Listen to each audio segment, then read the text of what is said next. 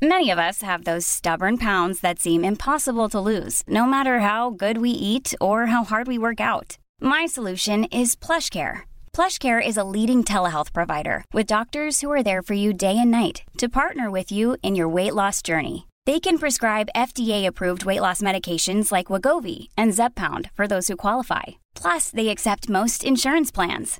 To get started, visit plushcare.com/weightloss. That's plushcare.com/weightloss. Many of us have those stubborn pounds that seem impossible to lose, no matter how good we eat or how hard we work out. My solution is PlushCare. PlushCare is a leading telehealth provider with doctors who are there for you day and night to partner with you in your weight loss journey. They can prescribe FDA-approved weight loss medications like Wegovy and Zepbound for those who qualify. Plus, they accept most insurance plans. To get started, visit plushcare.com/weightloss. That's plushcare.com/weightloss. Connecting to the big show. In 3, 2, 1. I saw a father saying goodbye to his child with a profound disability yesterday. It really is harrowing. It's so important that people who have a large following are aware of the impact they can have in the messaging that they put out. The lack of communication to their customers, it's terrible, I'm embarrassed by them. We're the one for Cork and ready to talk. Can we just talk? Call 0818 96 96 96. Text or WhatsApp 083 396 96 96. Email opinion@96fm.ie. The lines are live. Let's kickstart the conversation. This is the Opinion Line with PJ Coogan On Cork's 96 FM. I remember when council meetings to agree a budget would start at maybe 5 o'clock, 5:30 in the evening. And you'd still be there at 1 o'clock in the morning. The all-time record when I was covering council in years gone by, we were there until nearly 1:45 in the morning. And they would be skin and hair flying over every last euro. Now the whole thing was done and dusted and locked down last night before 8:30. They were all having a Swiftie afterwards before we knew they were even doing the thing. And the businesses in the city not happy about the rates, not happy at all about the increase in rates. And I don't think they're buying this excuse from City Hall that, you only had to have it 1% over the last 13. It's the middle of a flipping crisis. People are spending less and going to town less. And you put up the business rates. It just doesn't seem to make a whole pile of sense. We'll come to it later in the morning. 0818 96 96 96 the number. The text to WhatsApp is 083 396 96 96. And the email opinion@96fm.ie. Good morning to you. Lots more besides that. We had a winner yesterday. On the show. John, he qualified with PJ earlier on today. John, have you been watching your phone all day long?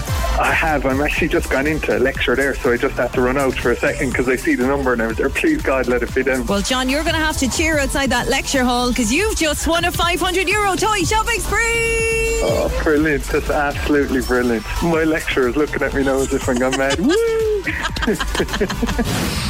John unqualified yesterday, winning with Lorraine last evening. Another 10k toy giveaway later this morning. First of all, let me go back to September of 2021 when we first spoke to the Gurns family. Why is it so important to you to have an inquest? It's closure, it's some answers anyway, other answers that you have been asking in your head, or it's the last thing you think of at night, and if you just had the inquest as a closure to myself, my family, my mother, my sister, his 2 kids, his partner, and it's just part of the grieving process really, PJ, isn't it? Yeah, we understand that he took his own life, but there's more to that you want to know, and it won't be able to come out until there is an inquest. Tell me a bit about him. What was he like? He was always joking and pranking. He was a talented footballer and loving father to his 2 kids, Sting and Sophia. And he was always joking. He just went down the wrong path, and he just ended up this way, really. How were the family dealing with this? My mum goes to the grave every day. It's tough, just take day by day. Were you close yourselves as brothers? Yeah, very close, yeah. He was always trying to win one over on me and joking. Yeah, so... Was he older or younger than you? He was older. He was the eldest. He was 29 when he died. That's Evan Gurns talking to me about his brother, Andrew Gurns, who died in Cork Prison in 2020. He was from Model Farm Road. And Evan, we've talked before about the delay in getting an inquest. And then you got an inquest, and then it was delayed again. And you still haven't had it done and dusted properly. Morning. Morning, PJ. How are you? Good. I don't think when you spoke to me in September of 2021... you'd still be waiting for an inquest, a proper inquest, to finish in November of 2022. No, I didn't think it would go on this long. It's a struggle for everyone. I'm not the only one. There's been reports done that the inquest is not fit for purpose. It was done in 2000. It was done again in 2007. Like, the reports are done now. It's time for the action for it to be changed. It's just not fit for purpose. Yeah. During COVID, the coroner's court was tied up for months on end, and that led to huge delays. Now, you went into court in September. Tell me what happened then. There was inadequate CCTV. Basically, the CCTV wasn't presented to the coroner 72 hours before Andrew's death. All the CCTV footage was not presented to the coroner's court.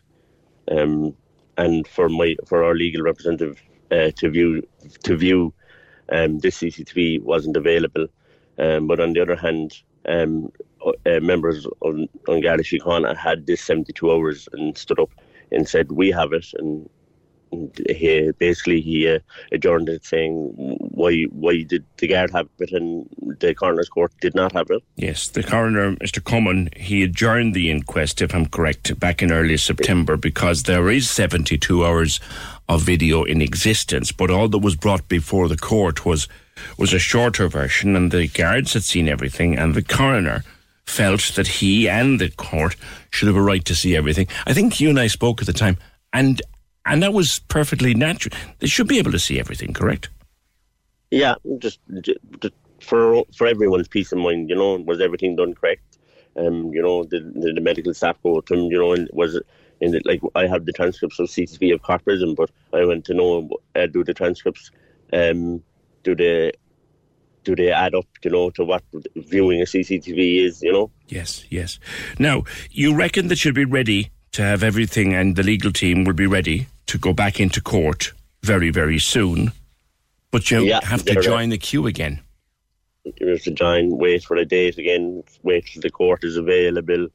It's just scandalous. Like, it'd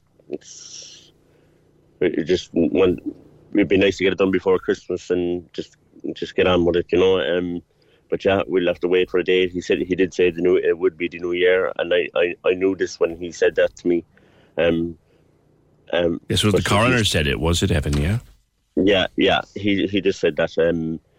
It will be the new year before this isn't, and I accept that because I wanted the inquest to be done properly, and no stone left unturned with this. Yes. Talk to me about the rest of the family, Evan, and you've said this to me before, and let's talk about it a little bit again. You feel that you can't properly mourn Andrew until you get to the end of this inquest. Talk about that for a while. Yeah, I won't be able to mourn the last of my brothers properly till it's over and done with, till I know that he got the proper care, that he got the proper mental health treatment in Cork Prison, or whether he did or he did not. We just have to wait and see the outcome. I know there's the Inspectors of Prison report is with the Director General at the moment, and that'll be due very shortly, and I'll welcome that report when it comes. I think it'd be a great benefit to the coroner as well. Will that be admissible to the coroner as well? If it's out in time, yes. Yes. As we know from an inquest isn't about blame, an inquest isn't about responsibility, an inquest is about facts. And isn't that where the thing was, Evan, that without the 72 hours of footage to watch, make notes upon, watch bits of it again in case you wanted to check things out, you couldn't have the full facts, and that's why you went looking for it, isn't that right? Yeah, that's like, how could you just sleep at night thinking that there was CCTV missing? You'd be asking yourself, why was the CCTV missing? Why didn't they give over the proper CCTV? Yeah. It's a problem up and down the country as well. There's a real shortage. I'm not the only family in this. I know this. There's just the reports, the reviews were done. Like it's not fit for purpose. The Coroner's Court in Ireland is not fit for purpose. There's been people up and down the country calling for a reform on the Coroner's Court. The reviews have been done. There was a review done in 2000. There was a review done in 2007, and it was in the Oireachtas in last year in 21. Like, we know that it's not anything. Just act on it now, like, and get it properly done. You know, or get a proper building in each district in Ireland, and give them the resources that the Coroner's Court need. You know, like they put through resources at everything else at COVID. Why don't they throw a bit extra resources for, say, 6 months to get through the backlog and whatever? You know. Yeah, the court in Cork again. Most people never know where the Coroner's Court is until, unfortunately, they have to go in it. There is none. There is none. There used to be no. It used to be Court 7 in Washington Street. Did they? And that got closed during COVID. Have they ever gone back to it? We were in Court 2 the last time now, but I think it's because the court was closed for, I think it was summer recess or something. You know. Yeah, there was a courtroom that was always used by the coroner, but that's not exactly a full-time coroner's court. That, you know, isn't it funny? Well, not even funny, isn't it strange, Evan, that when you start to take an interest in something from a personal... I mean, this is not a conversation you ever wanted to be having on the radio. No, never. I just want no one to go through it again, you know. And you've learnt that more and more families up and down the country are in the same position that you're in. It's not like the jury selection and everything in the Coroner's Court is not fit for purpose. It's the jury selection is the coroner gets to pick the jury. Like, it's not come from the electorate. You know, it's just not fit for purpose. Everything about it, you know. The coroner is working within the remit of legislation that is old, very, very old.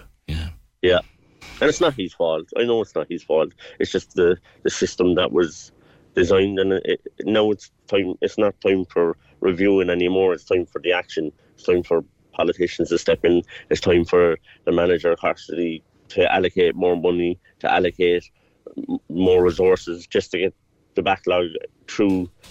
What he has. Yes, because what's worrying you and your family, and it's coming into another Christmas, is that you won't.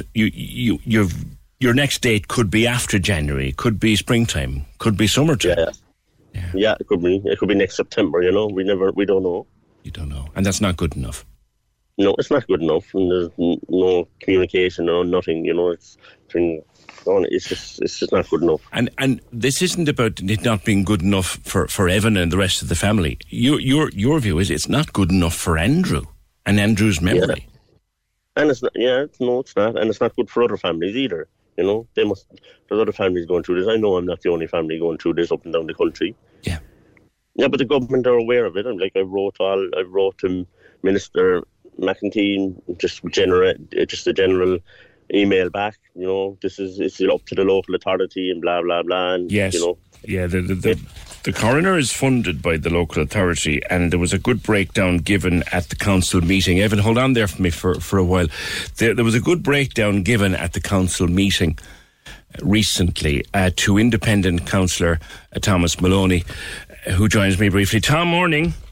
Good morning, PJ. How are you? Good. The numbers here, like the coroner himself or herself, the salary isn't enormous. It's 44,000, but many of them have another job. Some of them are doctors as well and lawyers and things like that.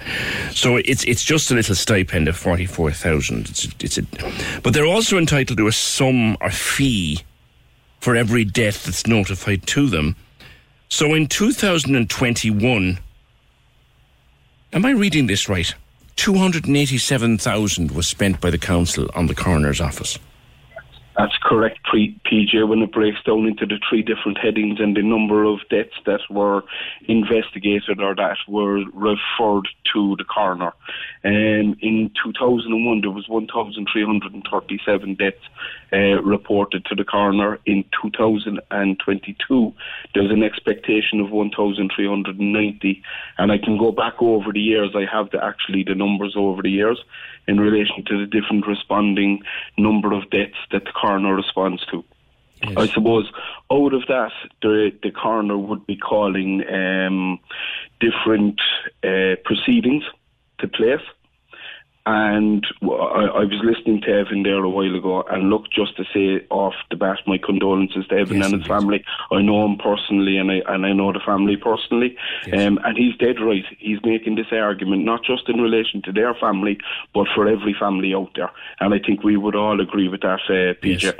You go through the numbers briefly, Tom. I have them in front of me here. So as I said, the salary isn't enormous, 44,000, but you know it's an additional work really for a coroner.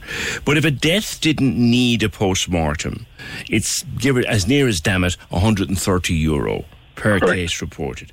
If the death needed a post-mortem, it's €190 per case reported. If it goes to an inquest, in or around 525, which basically means for every inquest that's held on a sitting day, the coroner's office is paid €525. They all add up. And then the coroner is entitled to one member of staff which is paid for from their own resources, so coming out of those fees. And then the council pays for two other staff. So the entire staff of the coroner's service in Cork is 4 people, including the coroner, his or herself. Which isn't sufficient. And in fairness to the coroner himself, he has raised this, and he has requested an additional 2 staff. 2 staff. The council at present are in discussions with the coroner in relation to where these 2 staff will come from and how they may be financed. So those discussions are currently ongoing, but the coroner is raising that this is an immediate issue that he needs to have resolved as quickly as possible to try and get through the backlog of cases that he has. So I'm not too sure if Mr. Cummin has another job, but he has 3 staff. Correct. And himself, obviously, and the time he has to put into it. He only has 3 staff. He's told the council, I need 5 staff. Right. Where are those discussions, do you know? I know you were putting questions before the chamber. Well, in fairness to the Lord Mayor, she has organised meetings between the coroner and some of City Council officials, and those discussions are ongoing at the moment, and there's a business plan being put together in relation to it. However, I will say that the coroner himself has said cases should take 9 months to a year, no longer. And you can see that there is a huge backlog here, and they're taking much longer in relation to this. Now, both the coroner and Cork City Council are in agreement that it's the Department of Justice should actually be funding the coroner's court, but the Department of Justice are refusing to do this. Yes, that's the other thing. I remember my time doing the courts, Tom, and if I attended one inquest, I attended 101, if not more. And the one thing I remember was even, and let's use the word with great care, even a straightforward inquest went into the same waiting list as one that was going to be complex. And that was because of a shortage of staff. Which is really unfortunate, because you would say, again, now using your words, PJ, and I would agree with you, we need to be careful, a straightforward inquest. You would expect and presume that they would be dealt with quickly. You would give families closure, and the more complex cases then would be allowed to spend more time on them, really. Something I found distressing to report on, so I can't imagine what it must be like to sit through it, was you'd have an inquest list and a number of, again, with great care, straightforward inquests in the same list as something that was going to be much more complex on the same day. And people stuck in the same space for hours in on the same environment, correct. And looking at the devastation and reliving that devastation that they had to live with. And if it wasn't for an old guard called Tim who looked after everybody so well, it would have been so much harder for them. I think he's retired now, but I do remember him at the time. Yeah. So the discussions are ongoing anyway. Tom, thanks. Evan, what's Christmas going to be like with this hanging over you as a family, lastly? Just thinking about it all the time now, and we just have to get on with it, PJ, you know. Try not to dwell on it too much. Yeah. You know. Yeah. I've met you in your workplace. You get on with things. It's a hard enough thing to do, though, isn't it, when this is hanging over the family? Yeah, it is. You know, you're thinking about it all the time. How is everybody? They're doing well, you know. They're doing well. As well as can be expected, I suppose. Yeah. You know, here's hopefully someday soon, or hopefully the next time that we talk, Evan, will be when the inquest is either about to be held or has been held and come to its conclusion, and we'll talk then. Evan Gurns, thank you, and Independent Councillor Tom Maloney, thank you too. Situation with the Coroner's Court, insane waiting list. The coroner himself looking for 2 more staff. To go through it again, Mr. Cummin is paid a stipend, as they call it, of 44,000. Then there were fees per case, a death that doesn't need a post-mortem, a death that needs a post-mortem, and a death that goes to inquest. All different fees for those. Other costs then involve morgue costs, pathology, histology, and undertakers, and council pays about 700 grand a year towards that. So the whole lot is costing in or around $1 million a year to the City Council. In or around $1 million a year to the City Council.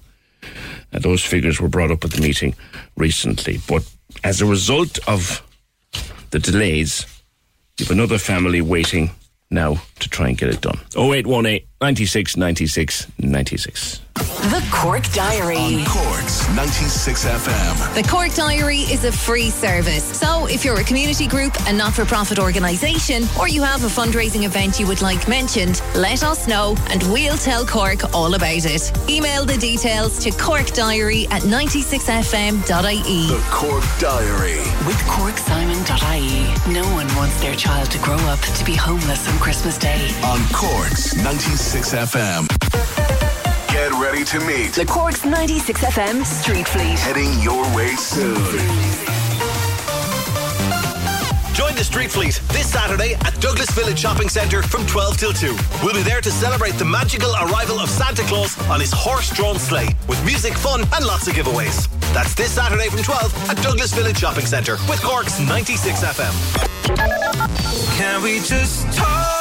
The Opinion Line with PJ Coogan. Text or WhatsApp now. 083 396 96 96. On Cork's 96 FM. It's a mess out there traffic-wise again this morning. It's becoming way too familiar story now. Traffic chaos of a morning. In fact, I'm just trying to grab a story that I saw in one of the newspapers that councillors are looking now for a debrief on what exactly is going on.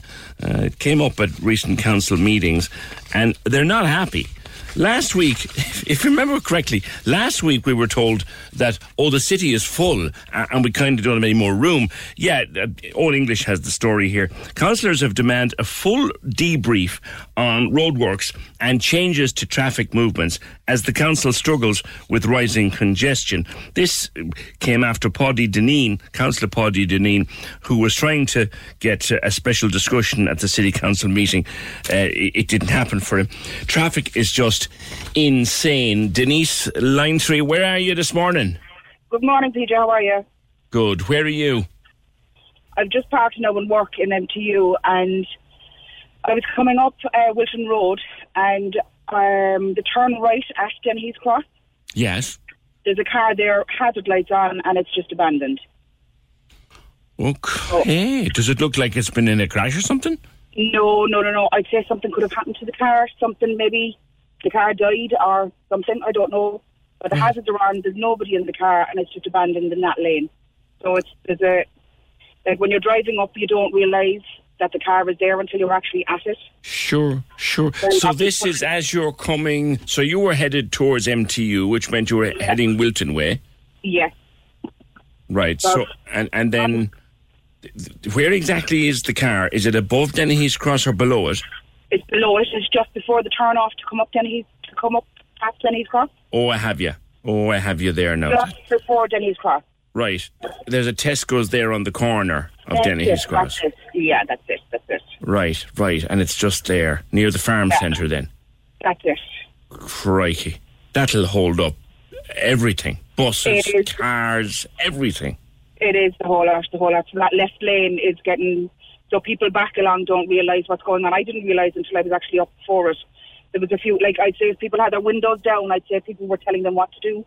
Yes. But I had my window up and it wasn't until I was up behind that car I realised it. Yeah. So, and traffic is mental as it is already, do you know? Oh, I know. And you were, how long is it since you passed that car? About 3 to 4 minutes.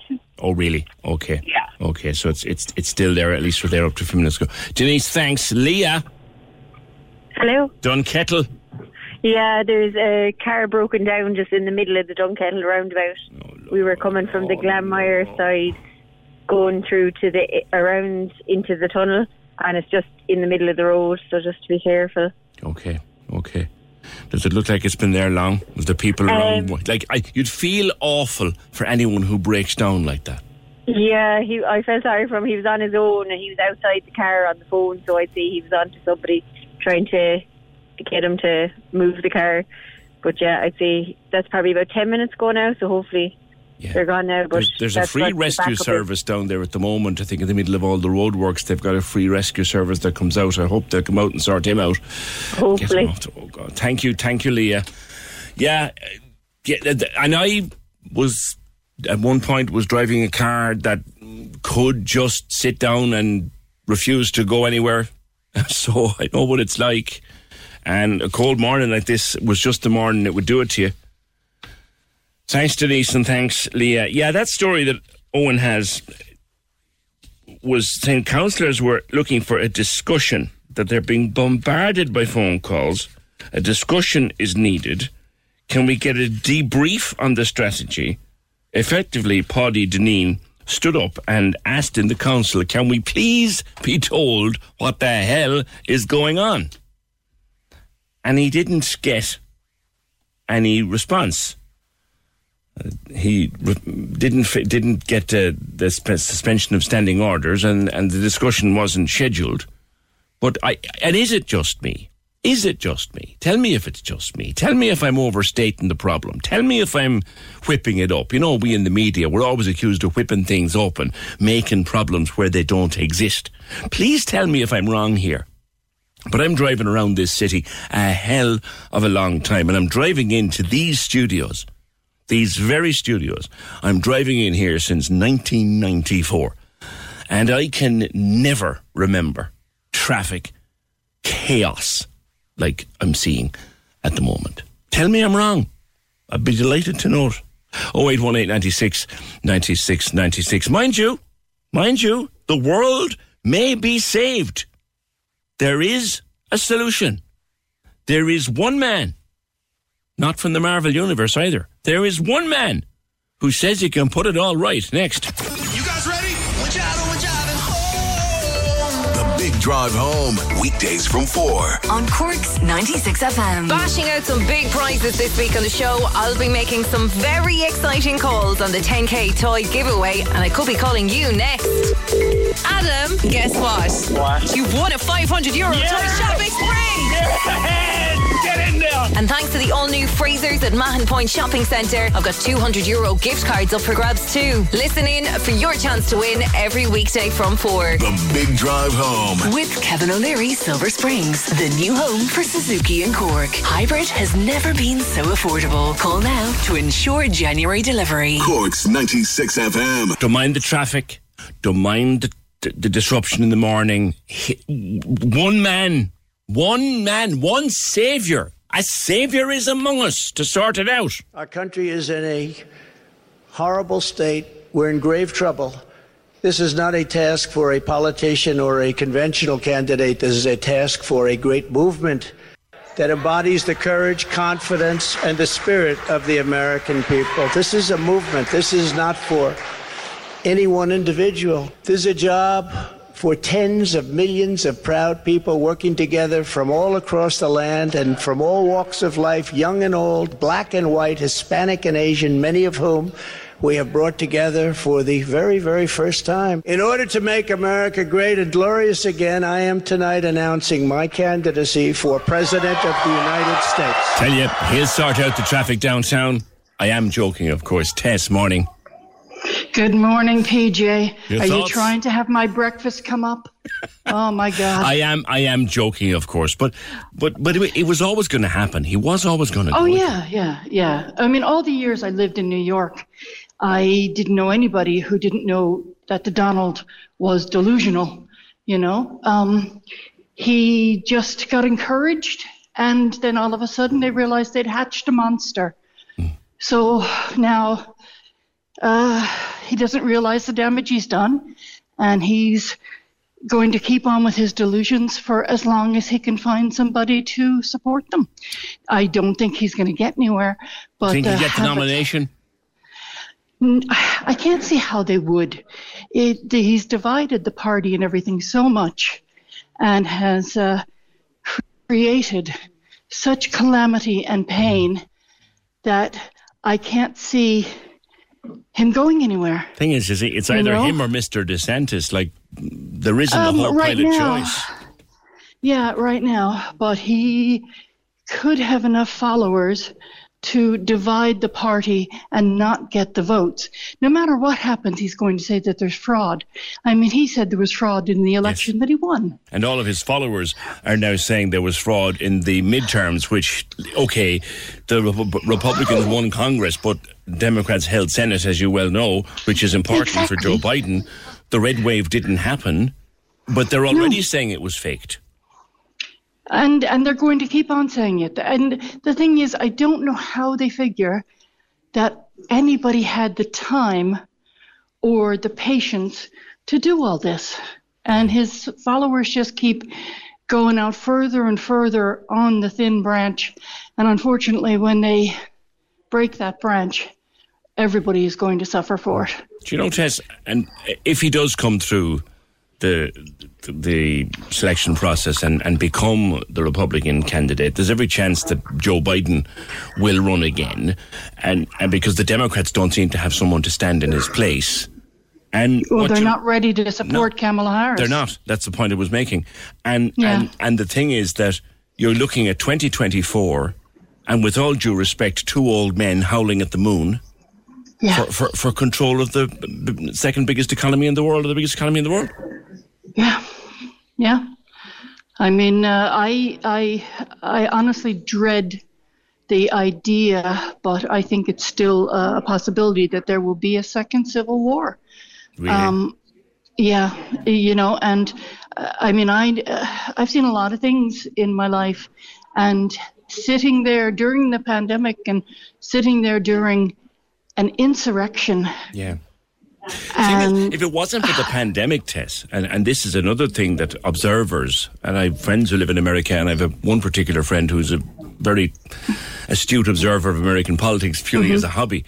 If it wasn't for COVID, he was slam dunk for a second term. Slam dunk. Yeah. It really would have gone that way. But he has always been a kind of leader in delusional destruction, if you want to put it that way. And any time he's let get away with something. Now, I was told by someone, I'm condemning the man and not looking at the policies and that. But they weren't his policies. He did only what he thought he could agree to that was expedient. And even then, he tried to make a mess out of them. I remember talking to my pal Gabby Cabby in New York in the early days of the Trump regime. And Peter was saying to me, look, he said, one thing's for sure. The economy is alive here. There's more work than people can do. And he, as a businessman, he put everywhere. The economy on fire. I think in some ways someone did. I hate giving him credit because he actually never came across, when I lived there, as having a clue of how things really worked. Oh, you were there. You were there while he was. Were you there while he was in power, Tess? I was there while he was trying to pretend he was a real estate mogul. I left there before he became the television star, if you want to call it. But even back then, it was kind of, there was too much money to fail. So he would get away with whatever. And I don't think people realized just what a horrible reputation he had as a businessman, because if in doubt, there would just be money thrown at the problem. Yeah. And it would go away. So the economy may have been stimulated in many ways, but it didn't go to some of the areas. He worked on the fear-mongering, and there's still, for all the improvements, there's still a huge area that across the country that they may have jobs, but they can't pay their bills because they don't get paid enough. There's also a lot of people who actually believe in the guy, who really do believe in the guy, That's the frightening thing. Yeah. Tess, leave it there. Thank you very much. He's back in the race, Donald Trump. He confirmed it last night. He is running again in 2024. Your thoughts are welcome. I don't know who he'll run against. You could well have Joe Biden and himself going again in 2024. And I'm not being ageist here. I'm just saying, two elderly men howling at the moon for control of the United States of America. It's a horrible thought, to be honest. 0818 96 96 96. Now, something else entirely.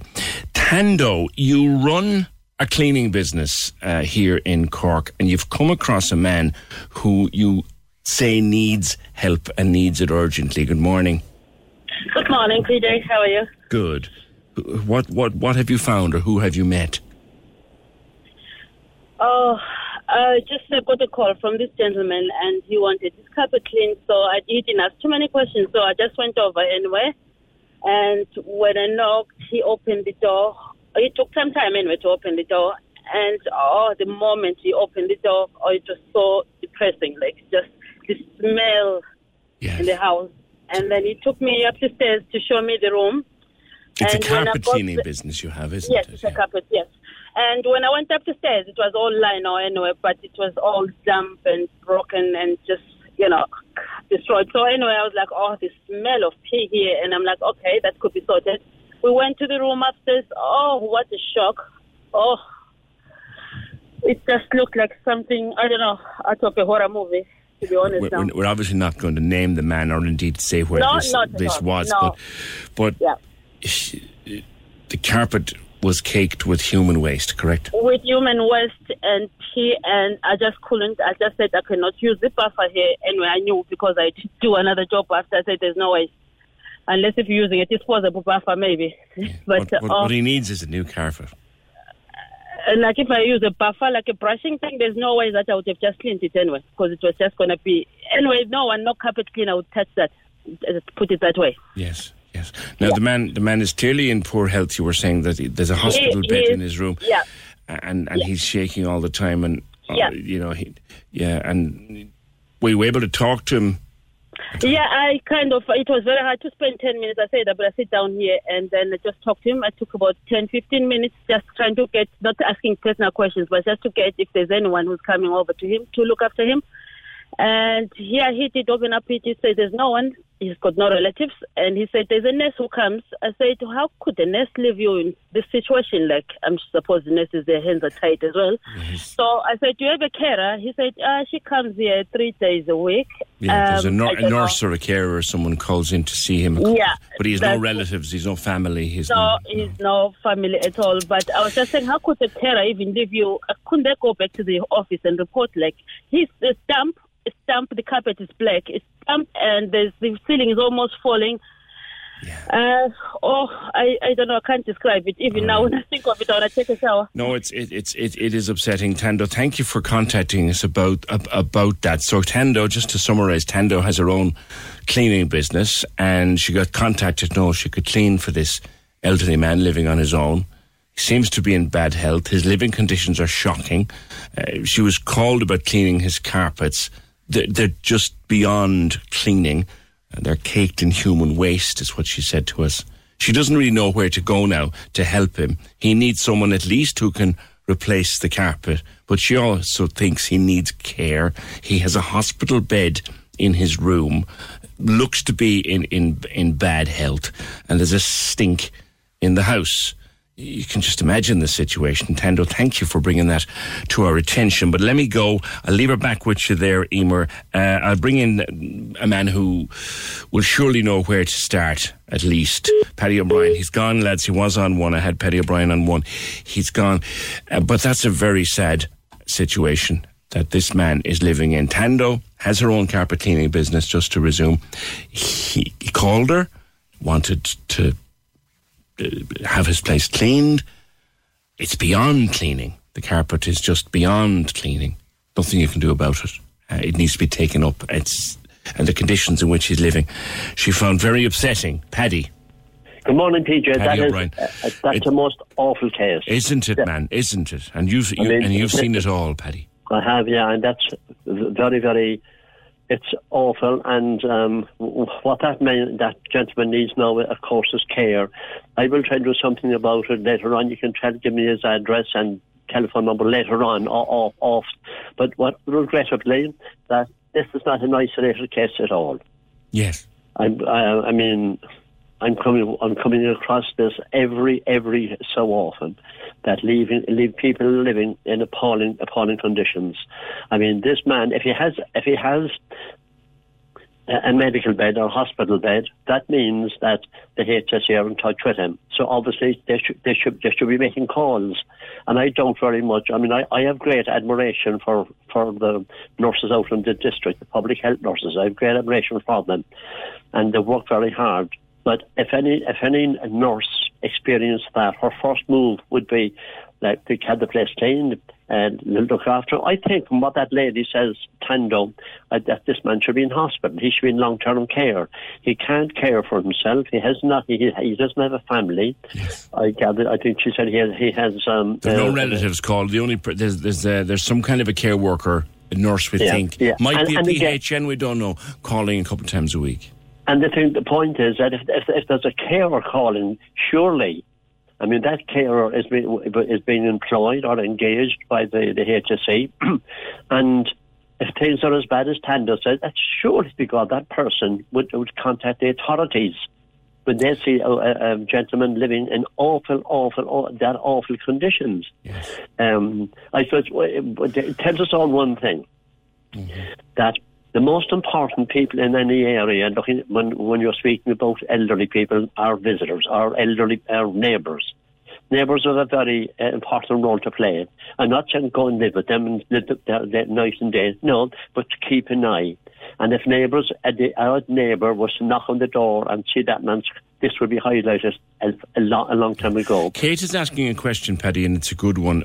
If someone is calling to him, a nurse or a home helper, or anyone, would it not be protocol for them to report it?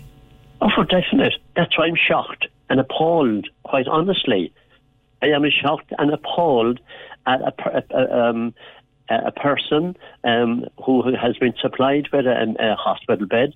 The man must be fairly disabled, that he can't go up the stairs in some cases. And if he's the recipient of a hospital bed, means that he's not in great health, number one. And when there's somebody calling, a carer calling, that carer is employed to some degree by the HSE, and that person should see for themselves. All right. They should see for themselves. Here's what we'll do, Paddy. Here's what we'll do. Our time is short today. We'll talk again. Here's what we'll do. We'll put you in touch off the air with Tando. We'll get all the information swapped between the two of you, and there's nobody who knows more about this stuff and the services available and how to get it and who to call and who to make bother for than Paddy O'Brien. So Paddy, you and I will talk again before Christmas, my friend, but definitely we're going to fill you in on this one, all right? Yeah, that's KPJ. Thanks, Paddy. Thanks, Paddy. Bye-bye. 0818 96 96 96. That's distressing. When we're playing Ed Sheeran, is he giving you the shivers? Or is Eliza Rose the absolute baddest of them all?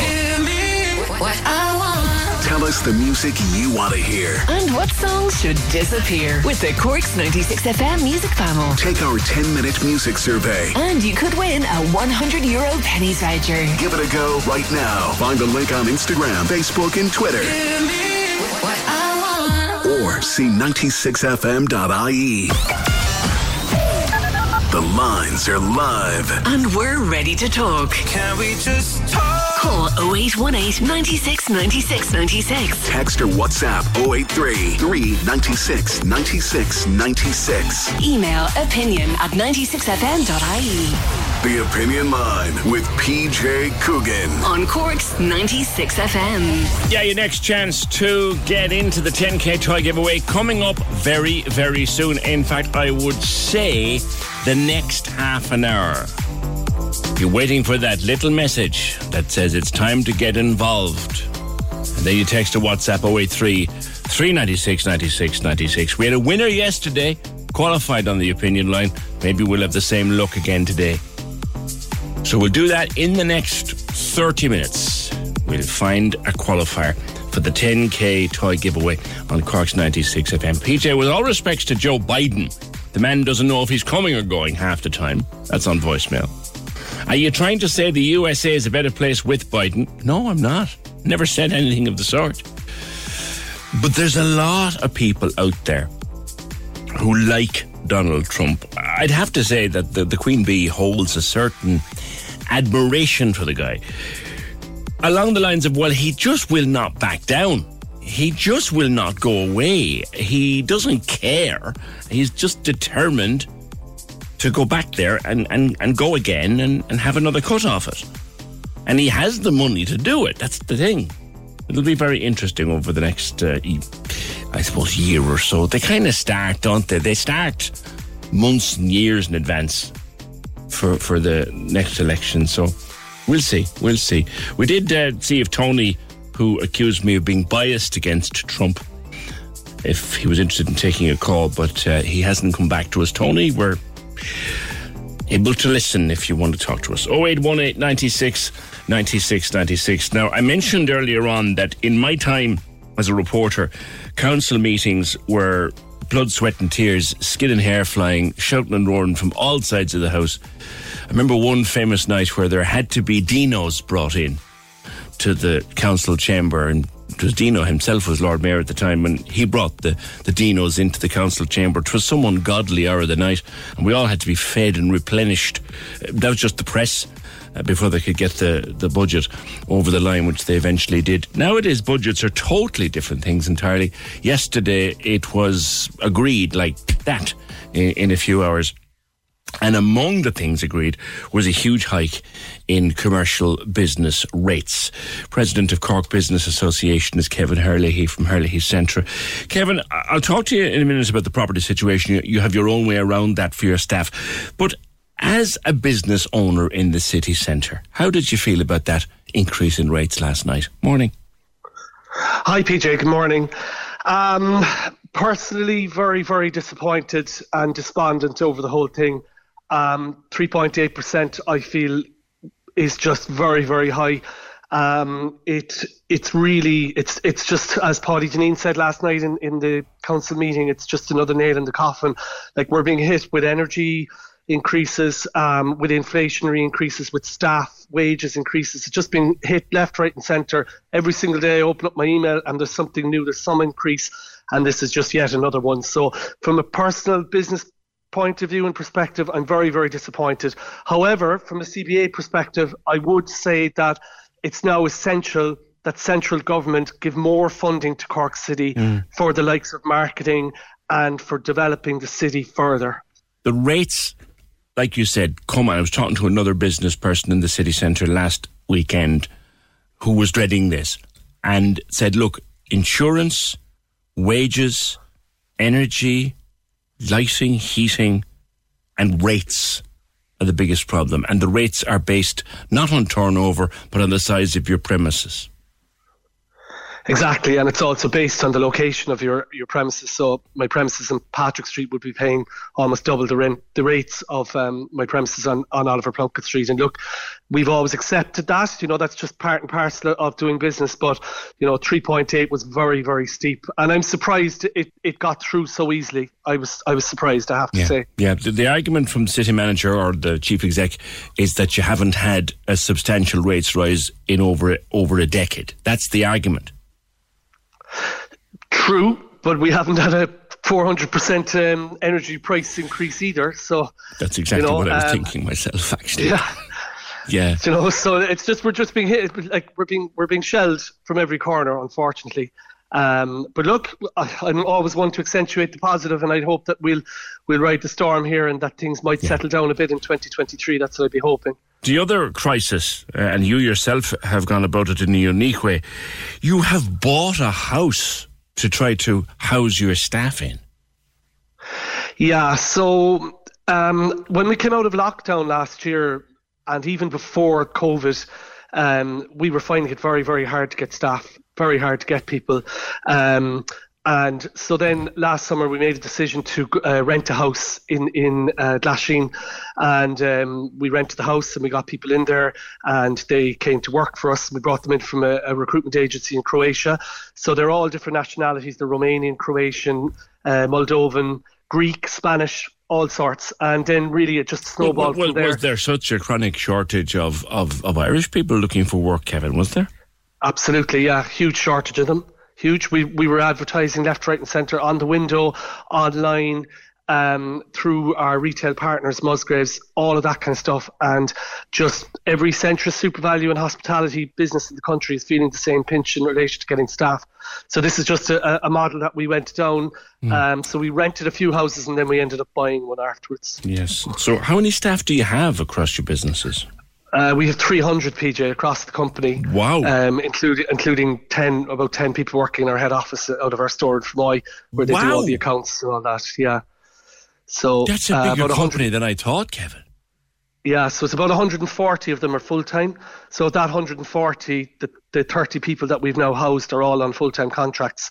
So it has certainly alleviated the situation and it's been great for the business. And they're absolutely fantastic people because they're over here to experience the culture of Ireland, and as one guy said to me the other day, experience the rain of Ireland. And they're here to earn money as well, to send home or to bring home afterwards, whatever it is. And we're delighted to have them. I have to say. And you have great staff in all your shops. Anytime I pop in there, they're lovely, they're smiling, they're positive, they're good people. You've got good staff. But again, put on your CBA hat for a second. If you've had to go and actually buy a house to help to get your staff housed, that indicates a massive, massive crisis across the board. Oh, it's huge. As I said to somebody else recently, I'm working in this business 22 years. Our business is 42 years old this year, started back in 1980 by my dad. And myself and my brother Brian, who run the business now, we have never, ever seen anything like this. And if you had said to me 5 years ago that, you know what, you're going to have to end up housing your staff, I would have it's always kind of been a thing in the hotel business where they would have had staff houses and whatever. And I lived in France for a year and I was in a staff house myself, so I would have experienced that. But it's just something that I would never have envisaged. And it's part and parcel of the business now, and we just got to get on with it. Yeah, there's so much upstairs space, and as you know, with two businesses in particular there in the city centre, there's so much upstairs space that's just empty rooms. We have to be able to do something about that. Yeah, this is a big conundrum, and to be fair to Cork City Council, they've tried numerous initiatives to try and get people to start living over the shop. I think that's what it's called, the living over the shop initiative. Yes, it did in the 90s. It took off in the North Main Street in a small way, but never anywhere else. No, never. If you walk down Patrick Street at 9 or 10 o'clock at night and just look upstairs over all the shops, there isn't a sinner living up there. I think there was a study done. I think there was like 2 or 3 people living on Patrick Street at one stage, So, I think actually Dan Boyle's late mother, she passed away recently, Sheila. Dan's late mother, Sheila, was the last person to live on Patrick Street. Really, I didn't know that. No, Yeah. PJ, that's interesting. But with the whole shortage of accommodation, and I spoke at an event last Friday about this. That there's loads of jobs going to be created in the next few years in Cork. The Queen's Castle has got planning now, and there's going to be I think it's something between 800 and 900 people that are going to go work inside there, which is fantastic. But we're kind of saying, where are these people going to live? Yes. They don't want to be commuting through the traffic out to Carrigaline and Ballincollig every day if they're working in the city centre. They want to be living within 15 minutes of their work, and this is why at the event last Friday we were really trying to accentuate that home to the developers of Cork City who were in attendance at the function, that we really need to start building close to the city centre sooner rather than later. Is there an easier way by taking over those upstairs rooms and literally just converting them? Because some of them, okay, they might need a bit of rewiring and a bit of work, but you could surely create a couple of dozen, if not 100 apartment or bedrooms around the city there on the upper floors. There's office buildings empty on the South Mall. You could put loads of people upstairs. I think you could, PJ, but I do believe that there's a lot of fire safety issues there as well, which is obviously a very important aspect of the whole thing. It is, but they solve these problems elsewhere, Kevin. They solve them in other countries. They do. Yeah, absolutely. I think what you're saying is 100% correct, and I'd love to see more people living right and smack inside in the city centre. I really would. I think it would add a massive vibrancy to the city. Like if you're ever in Paris, or if you're ever in Nice, and you're walking down those main streets and any of those boulevards, the whole of upstairs, they're all full. Kevin, one of my favourite cities is Palma in Mallorca. I just love Palma, and those little small streets where the things are up to 6 and 7 stories. You have a shop on the ground floor, and you could have 2 or 3 tiny apartments with people living in them up on the 3rd, 4th and 5th floor. They use every square foot they have. And we could and we should be doing it. We should be finding some way to do it. You'd agree? I agree 100%, PJ, and I'd be similar to you. My favourite city in Europe is Nice, and I lived there for a year. And upstairs over every shop and every business, there's, as you said, the small, I wouldn't call them bed sits, they call them studios over there. And there's no reason why we can't do that if the will and the want is there. And I just finish off on this, PJ, the want and the will that was there in 2019 when COVID hit regarding putting seating on the streets. We would have never seen anything like that. And it was just the council and the traders in the city all said, you know what, let's go ahead. That's a stunning point. That's a super point, Kevin. We can do for this. We've created something for Cork that came out of COVID, but will be brilliant for Cork for every year hence. Absolutely, I agree. And now we've got another crisis after COVID. We've got a living crisis, a housing crisis, and there's no reason why the bricks and the mortars and the windows are all there. And as you said, absolutely might need a bit of rewiring or a bit of replumbing. And I'm sure there's actually might be even government funding available for that. So we should definitely be moving forward on it. All right, Kevin, thank you very much. Kevin Herlihy, Cork Business Association President and the owner of the Herlihy's Centre chain of shops, 300 people employed. Those rate hikes are enormous. Someone just said here, came through to us, this is someone who's in business but would prefer not to give their name. They really brought it in under the radar. They released their plan at 11:30. The vote was at 4:30. If only everything else was as efficient. Realistically, we'll have more reductions to fund their pay increases. If central government set new pay rates, they should be funding the pay increases from their budgets, not leaning on the private sector to fulfil their promises. Oh, this is the public sector pay deal. And the person on the end of the phone is thinking, well, yeah, they put up the wages in the public sector pay deal, and here they are now, hit the rent or hit the rates to pay for it. Something else that's in the paper this morning, and we talked about it Friday after it happened, is this discussion that's ongoing about Heineken and the price of beer and the percentage price of the keg. Another well-known publican, Stephen Hackett, who has Nana's down on Douglas Street, he says that many premises will close as a result of this. 17 cents approximately per pint just to bring in the keg, which means most pints will go up probably double that. And it was brought in last week, and pub owners are struggling as it is in the cost of living crisis. And there's another city centre publican saying this is going to put pubs out of business. 0818 96 96 96. There was an Arctic broken down at the bottom of Gordon's Hill. Oh, God. Big delays there. Presumably it's moved on. And on the briefing that councillors were looking for with regard to traffic and the arrangements for traffic, Councillor Mick Nugent was on to say myself and Kenneth Collins also put a motion before council looking for a briefing on the recent traffic changes and how they fit into an overall plan. There will be a discussion at the next Roads Committee meeting. Martin's a bus driver and got on to us here at 083 396 96 96. They redid all the keys but never changed the traffic light sequences. What on earth did the council expect? Kate, on the subject of living over the shop and living over the premises, and as I look down here now from Studio 1, well, it's a foggy morning, but I know where I'm looking. Down there onto Patrick Street. I'm looking down at the great premises on Patrick Street, up and down Patrick Street, and all of the empty space overhead that could be filled with people living and working in the city like they do in many other places around the world. So don't come back to me from City Hall and say, oh, it's not as simple as that. They can do it everywhere else. Why can't we do it here? PJ Coogan on the opinion line. Silver winner. Silver winner. Best news story at the IMRO Radio Awards 2022. Cork's 96 FM. Among the many, many things that have changed over the years of this programme is the openness of people to talk about things like menopause, and particularly of younger women to talk about things like menopause. Eileen Keane of jumpstartyourconfidence.com.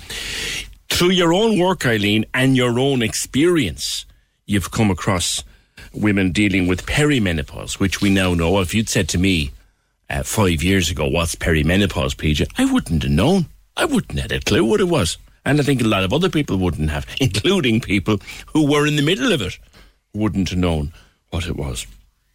But it's a real thing now, and it can affect everything, including parenting, including those important years where you're parenting, in particular, teenagers. And as someone who has parented some teenagers in my time, and as someone who once was a teenager, you might have forgotten that. Parenting teenagers is a pain in the arse without perimenopause. So what it must be like with it, God alone knows. And of course, it can start in your late 30s or early 40s. And with mums having kids later now, you could even be landed with a couple of smallies and be in the middle of perimenopause. And Eileen has come across all of this in the course of her work with Jumpstart Your Confidence, and she's actually put up on Facebook that there is support out there if you feel extra irritable and sad and no motivation and you're wondering why. Go to the doctor, try to get the help you need, because the help is out there. I'll talk to Eileen in just a sec. Just release that line for me, lads, as soon as you're ready. Don't forget the 10k toy giveaway coming up. Be listening. It's not far away. We're going to do another 10k toy giveaway. We had a winner yesterday. We might have another one today. Right, she's there now.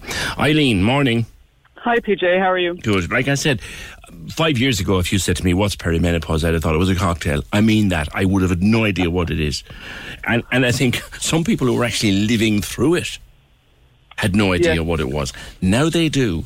And through your own work and your own experience, you're reaching out to help. Well, you know, I suppose I just want to try and throw an awareness out there because, as you said, a lot of people don't seem to realise the impact that perimenopause can have, because when I'm working with a lot of kids and teens, very often I'll work with their mothers afterwards, and I am speaking about mums here because that's the experience I'm having. And, you know, a lot of the mums are struggling because you can tend to hit this phase as your kids come into their early teens, mid-teens, which actually is a very difficult time as well. So there can be a huge clash there. But I think, you know, when I'm talking to mums very often put themselves last in the pile. You know, they put it all, the stress, the change in mood, the irritability, the upset, the sadness, whatever they may be feeling, they can often put down to just the trolls of parenting and the hardship that they may be going through there. But very often it's not. And I suppose in my own personal experience, I definitely reacted a lot worse to perimenopause than I ever did when I began menopause. And that was something I wasn't aware of at the time either. And I know my kids would have felt the pinch of that one as well. Whereas I'm just saying... You had no idea you were going through it, no? Well, I just didn't realise it was a thing. Yeah. You know, I suppose all the talk was, and thankfully there is an awful lot more conversation now, but, you know, the mums I'm talking to, a lot of people still don't seem to put themselves first there to go and get the support and the help, because, you know, if we're losing hormones and it's affecting us in our mood and humour and energy and 1,000 different ways, you know, we need to find ways to support and help ourselves. And there is support and help out there. So I'm just saying, if anybody out there is at home or at work and saying, oh my God, I'm cracking up, this is happening and this is happening, and if they feel that's not the norm for them, taking into account the normal parenting stress, but if it's going over and above that, then just give it a minute's thought that actually this is what it could be, because it's not the end of your cycles. Like, you could be still having them full on proper every month, which I think is the thing that threw me. But even if that's still going strong, you can still very much be in the middle of perimenopause, which can be very debilitating in so many ways. And it affects you hugely, but it also can affect the family a lot as well. Like you realised yourself, did you, that something wasn't right, but you couldn't put your finger on it? Is that what it was? Absolutely. Like, I actually remember I had one particular weekend where I was just really low, and it was very unusual for me now. And a friend of mine called, and she was in the medical field, and I was explaining it, and she said, oh, girl, I've been like that for the last 2 years. And I kind of looked at her and went, well, I won't, because I couldn't live like this. What kind of things? You say you were like, what kind of things? Well, that particular weekend that kind of set off emotion in me to go and get help was just an overall black cloud over my head. I'd never experienced anything like it. I couldn't understand why I was feeling low, because there wasn't any particular reason out there out of the norm. But I had no control over it. And I think that's the part that, for women out there, that you know, if it's that feeling or irritability or crankiness or whatever, but you know as soon as you've shouted at someone or you've reacted dramatically and the words have come out and you're like, why did I do that? Yes. And you don't understand why you're reacting like that. So what you're saying is, Eileen, the normal, measured, considered Eileen that has spoken to me dozens of times about teenagers and minding teenagers and helping them to grow, the normal, measured, cool, calm and collected Eileen was a different beast. Oh, it was really difficult. It was really difficult, PJ. You know, because I think it was, okay, fair enough, it was my lack of knowledge, but it didn't even enter my head. Like, my kids, I have 4 daughters, it was all very chaotic, but I know I was reacting to things and I was causing the atmosphere in the house to be a lot harder than it could have been. So I suppose that's what I'm saying to mums, you know, don't wait. Don't let that consume you and become the person, you know, because it doesn't have to be like that. If it doesn't feel right, go get it checked. Absolutely. And the only person who knows what feels right in you is you. So trust yourself and, you know, don't be listening to people going, that's the norm, and oh, look, you're stressed, and oh, whatever. If you know that you're behaving or acting or feeling in a way that's not you, then you've got to look into it. And when you found out that it's what it was, perimenopause, what were you able to do then? Well, I remember going on, it was a supplement called, I think it was Meno Mini, I think it was called, it's a pink box. Sure. But honest to God, I really, really felt a difference. And I really felt a difference if I forgot about it for a week. Right. 100%. And as time went on, I suppose, you know, then I kind of felt I balanced out a bit and I was kind of doing all right. And as I hit the full-on menopause, I definitely felt I was a lot better than I was in the peri, to be honest. But for some people, that's reversed, you know, and they fly through the peri and they don't know. And then something comes upon them in the menopause. And I think we've all been kind of hearing the horror stories of HRT and whatever. And it's come from our grandparents and parents, you know. But I think we've moved on a long way from that. And I have yet to meet a doctor who won't recommend it. Well, and I suppose the great myth has... Millions of people have lost weight with personalized plans from Noom. Like Evan, who can't stand salads and still lost 50 pounds. Salads generally for most people are the easy button, right? For me, that wasn't an option. I never really was a salad guy. That's just not who I am. But Noom worked for me. Get your personalized plan today at Noom.com. Real Noom user compensated to provide their story. In 4 weeks, the typical Noom user can expect to lose 1 to 2 pounds per week. Individual results may vary. There's never been a faster or easier way to start your weight loss journey than with PlushCare. PlushCare accepts most insurance plans and gives you online access to board-certified physicians who can prescribe FDA-approved weight loss medications like Wegovy and Zepbound for those who qualify. Take charge of your health and speak with a board-certified physician about a weight loss plan that's right for you. Get started today at plushcare.com/weight loss. That's plushcare.com/weight loss. plushcare.com/weight loss. Hey, it's Ryan Reynolds, and I'm here with Keith, co-star of my upcoming film, If, only in theaters May 17th. Do you want to tell people the big news? All right, I'll do it. Sign up now and you'll get unlimited for $15 a month and 6 months of Paramount Plus Essential Plan on us. MintMobile.com/switch. Upfront payment of $45 equivalent to $15 per month. Unlimited over 40 gigabytes per month. Face lower speeds. Videos at 480p. Active Mint customers by 531.24 get 6 months of Paramount Plus Essential Plan. Auto renews after 6 months. Offer ends May 31st, 2024. Separate Paramount Plus registration required. Terms and conditions apply if rated PG. Has been busted now. For years, people thought that HRT was a direct path to cancer. Absolutely. We now know that is not true. Well, I think people still hold on to it, though. There's a fear, you know. There is an inbuilt little fear in there of, gosh, should I go down that road? You know, which is the lesser of two evils? Should I just get on with it like my mother or grandmother did? And that's another thing I think for people is to look at. It seems to be quite hereditary too. Look at, you know, ask if you have a mum who's alive or whatever, have a conversation and see if they remember what they went through, because it's very often quite similar. But the new medical side of HRT and that, you know, if we're losing hormones and it affects your bone density, it affects your skin, your hair, your nails, as well as your joints, your moods, flushes, everything else. Why would we not try and replace something that's leaking out, that we're losing out of our body, you know? I might think, Eileen, that, you know, some women who might talk to their mum might be met with, sure, we all have to go through that. You'll be fine. That was the old mentality. Of course it was. And, like, if that's the case, then you just take a breath and say, well, I'm breaking that cycle because I'm not going to live like this, and I don't want my kids to think they need to live like this. I think it's an open conversation. And, you know, also for people who know maybe that they're going through the perimenopause or menopause, you know, have a chat with your kids. You know, if you say something and you're roaring and screaming or whatever, like I often do, at least be able to say, look, sorry lads, it's actually nothing to do with you. Because when we do react like that, they do take it personally and they do feel hurt. And I suppose that's a lot of the reason why I wanted to come on this morning, is because of the kids I work with and equally the mums who are really upset with the way they're feeling too. And they know it's stirring stuff unnecessarily within the home. So have a conversation, you know, and let the kids know that this is something that you're actually, you know, that it's a phase of life that you're going through and it's difficult and you're doing your best and you're going to try and get support or whatever, but that it's not about them. Yes. You didn't cause mum to be upset and spontaneously start to cry. And, you know, unfortunately, kids do automatically say, well, what have I done? What have I done to make her like this? Why is she shouting like that? Or why is she speaking to me like that? Or what have I done? And they will invariably put it back on themselves. And that's not fair either. Yes. So it's just being a bit honest with them as well. Yeah, coming back to your day job, as it were, Eileen. Yeah. So a mum of whatever age, and perimenopause we now know can hit quite young.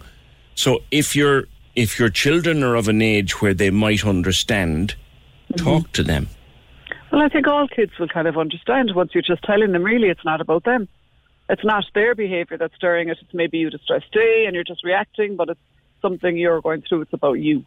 Just take it back on yourself. Like, I've had mums break into tears in my room so many times. It's awful, you know. And I know the general run of parenting can cause that anyway, let's be honest. But, yes.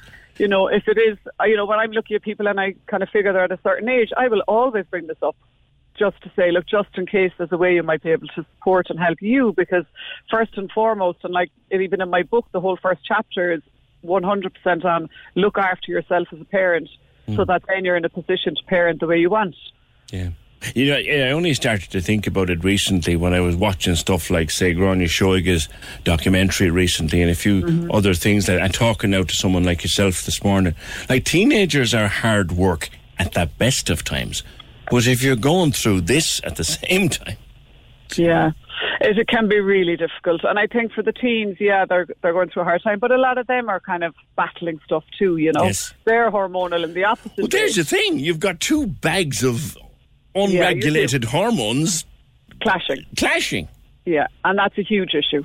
And that's why I think I just want to say, you know, make a phone call, talk to somebody, get the support you need, because this is normal, it's natural, it's something unfortunately we all do have to go through. But there is help, and don't let it impact on your relationship with your kids. Take the responsibility to be honest with them and let them know it's not about them, because they will feel it is. Yeah, well, this has come in now while we're chatting, Eileen, and this person doesn't want to talk, which is fine.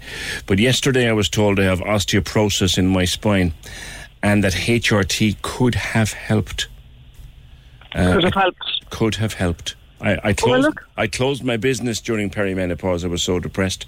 So hearing it from that lady, it's good to know there's help there. Well, that's a big thing there now, actually, and I'm glad she said it, because getting that bone check is so important, because as we're losing these hormones, and I'm no medic, let's say that, but talking to my own GP, and I know they're really trying to push it, and the bone issue is huge. Because we are losing these hormones that are helping with strength and helping with so many other parts. So if we're allowing that to leave our bodies and not replenish it, it's a problem in so many different ways. But the bone thing can be a huge issue. I was only having a conversation with my GP 2 days ago, and it came up. Go get the checks. They are there from as early as you can. Get the checks. Keep an eye on your own health. Get your bloods done. But if you know yourself that you are not behaving or feeling like you usually would be, check it out. It seems, estrogen deficiency can have impacts on so many elements of your health, like your heart and your bones. Huge, and I just think, as women and mums and working mums and everybody's a working mum, whether they're in the home or not, but it's a busy time. It's a really busy time, and we do tend to put ourselves at the end of that pile. But that doesn't really work, because if we're not in a good shape mentally and physically, how in God's name can we be the parent we want to be? Yeah. Another caller here says, Eileen is so spot on. Communication is the key. Not only should mums be honest about hormones and mood swings, they should encourage teenagers to recognise their own mood swings and talk about it with their parents. Then everything will be a lot less stressful. Absolutely. And I think, do you know what now? Normalising stuff for kids is huge. So for a kid, and listen, male and female will all go through some of this. It's not just the girls. But when you're chatting to them and you're saying, look, I'm at a stage where I'm the opposite to you. Like, you're getting your hormones in, so your body's reacting. Mine are leaving, so mine is reacting. So, look, we can support each other a little bit, but at least we both understand that we're going through kind of a transient period. You could put it down to, and if you would put it into their language, we're both a bit messed up in our own ways at the moment. Absolutely. But just be honest about it, and then maybe they can feel they can be a bit more honest too, because it's a very confusing time for a lot of kids and teenagers as well, when they're like all over the place with their hormones and their moods, as we all know as parents. Here's another one coming in now, which is relevant too, and doctors are copping on, but not all of them, and not fast enough. That lady's so lucky her GP is aware and knowledgeable. My GP was a disaster, and I can't get to see anyone else. Well, that is a problem, and I feel so sorry for people who don't have someone who actually gets this and understands it, because every woman needs it. Every woman who struggles, some people seem to get through. Oh, no, we've got it. Okay, that's all right. And the problem is, it's so hard to get on a GP list now, that if someone isn't happy with their GP, they are in a bit of a quandary there, but all I'd say to her is keep trying. Yes. How important is it, finally, to talk to friends who are at the same stage in life? Hugely. Look, I'm a firm advocate for if mums were a little bit more honest about everything, we'd all be a lot more relaxed, maybe. I think people trying to be the best at this and the best at that, and the kids the best at this, the best at that. Oh, knock it off. I'm sick of listening to it. I was talking to a pal of mine over a pint, and I won't identify the guy, but he was talking to me about how himself and the wife just hadn't been getting on. Yeah. And these are people who have a good relationship now, a couple of kids. Yeah. And I said, how are things at home? As you do, and he was saying, oh my God almighty, I don't know what I'm doing at the moment. And subsequently he said, you know what? He said, I was fooling around in the bedroom looking for something, and I went searching in a drawer, and I found a load of HRT stuff. Christ, if she'd only told me. Mm-hmm. Yeah, that's again, of course, it's equally important. Because we men, let's face it, Eileen, we're thick. Most of us are thick stupid when it comes to... We are. I'm really not going to try and react to that. Don't. I'm telling you straight out. Most of us are thick stupid about this. Well, to be fair, you know, how do you understand something that you don't feel, you know? True. And I do think we need to speak very openly to our partners, because let's face it, as parents, it's a blooming hard struggle a lot of the time. Anyway, we're all doing our best. We're going to drive each other potty, and that's before any hormones come into play. So, like, if you do have a conversation and say, look, when I jump into the rant or when I'm doing whatever, if you know it's about nothing, please let it in one or not the other. I don't mean it. Yeah. And be able to say sorry or be able to apologise, because it's not nice. You know, it's not nice for any of us. Yeah. And I've done it myself, obviously. But it's not pleasant. And I did learn very early on to say sorry to the kids if I knew I'd upset them by something that was... I'd put my hands up and go, sorry, lads, not about you. Yeah, I know. And you've done no harm. Eileen, thank you very much. Eileen Keane, jumpstartyourconfidence.com. You'll find it actually on her Facebook page. She's got a great graphic. And just, there is help out there. Find out what works for you. Niamh, will you hang on for me for a couple of minutes? You will? Yeah. Thanks a lot. Cheers. Access all areas on Cork's 96 FM. Your guide to nightlife on Leeside. Hi, it's Michael with the latest in Cork's entertainment. The hit podcast from Vogue Williams and Joanne McNally is coming to Cork next summer, when you can catch My Therapist Ghosted Me live at the Marquee on Saturday 27th of May. Tickets are on sale from this Thursday at 9 a.m. Access all areas. Cork Orchestral Society makes a welcome return, and they're pleased to announce 12 spectacular shows taking place in venues across the city, including a stunning pairing between Gavin Ring and Gary Beecher on December 7th, taking place at the Curtis Auditorium. Access all areas. If you have a gig, show or exhibition coming up in Cork in the coming weeks, drop us a line here at Access All Areas. You can reach us on aaa@96fm.ie. Access all areas. Your guide to nightlife on Leeside. On Cork's 96 FM. Niamh, thanks for waiting. You're on HRT, but it was the GP was the problem. Well, what happened is that I basically, like that lady said, I was snappy. I thought I don't know what was wrong with me, and I was thinking I need to do something here. And I have great friends who said, look, this is a possibility.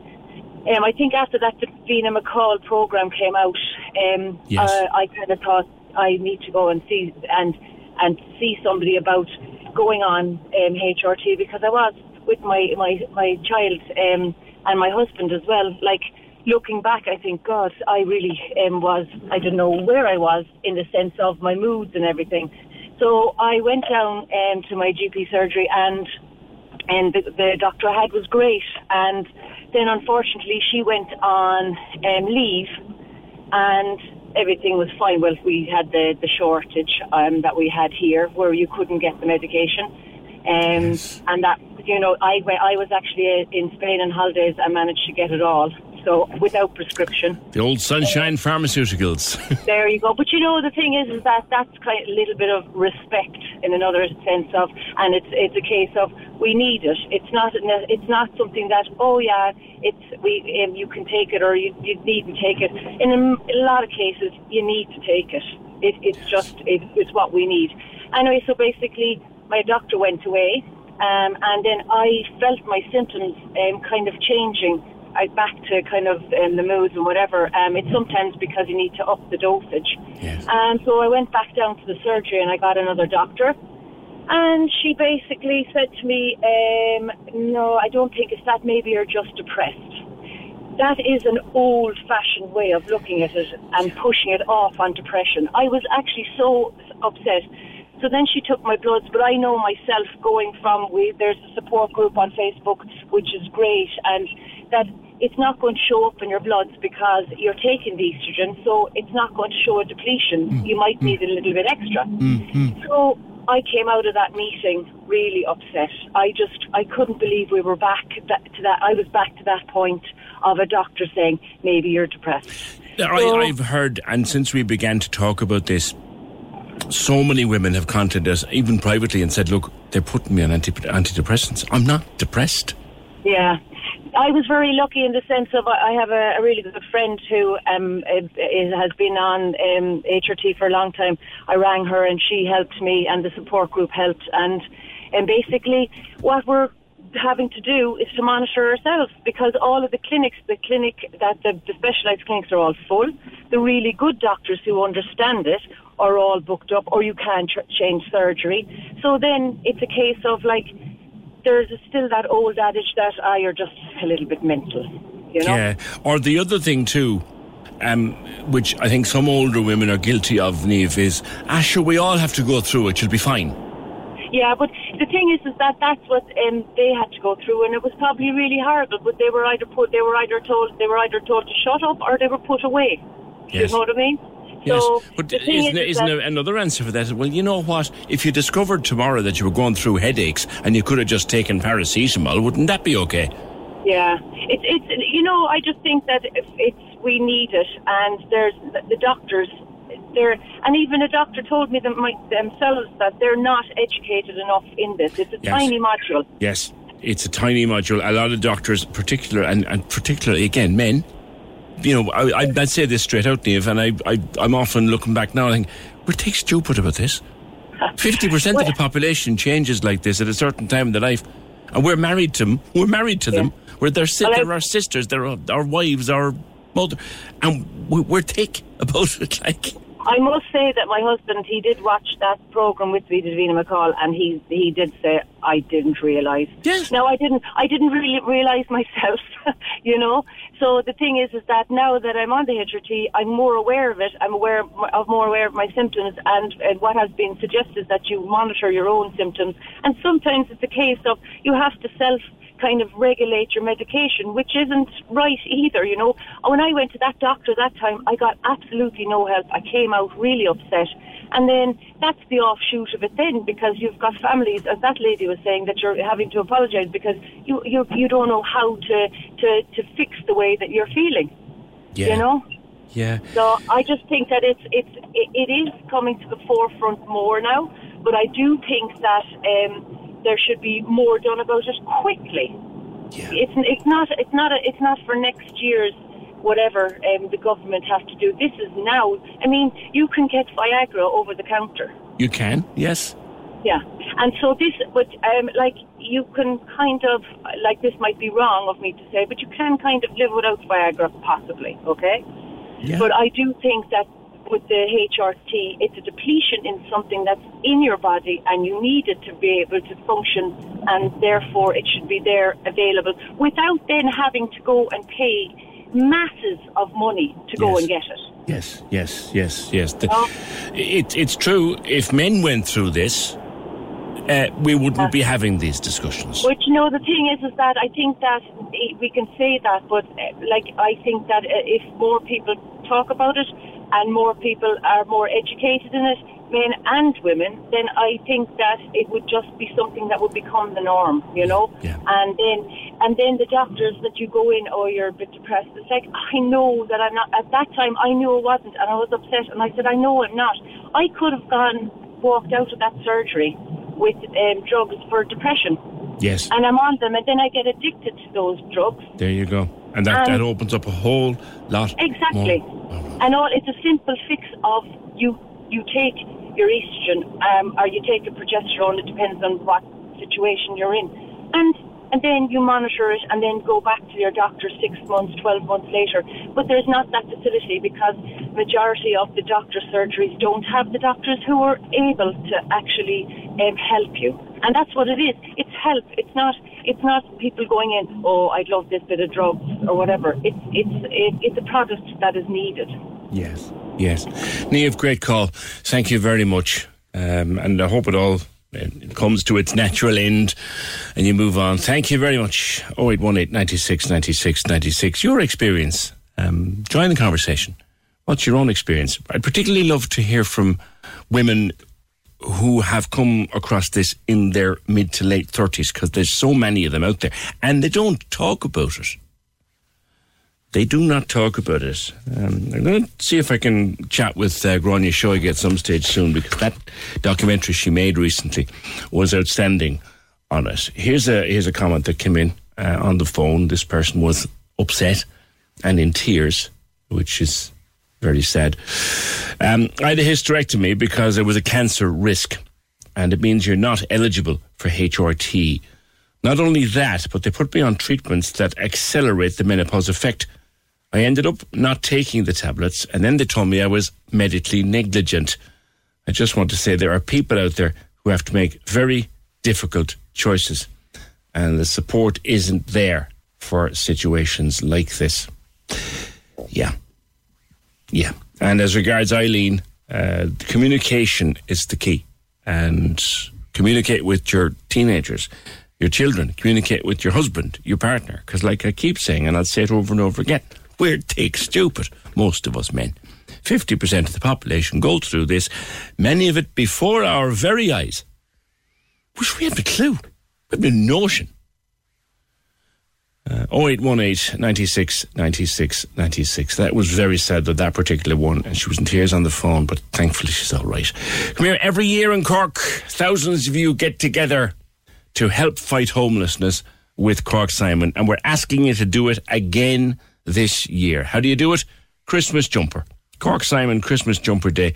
You can do it anytime, any place, anywhere. At home, at work or school. Online. Do you remember in the bad days of the COVID, we had to do it in Zoom, and we had 20 Christmas jumpers up on Zoom.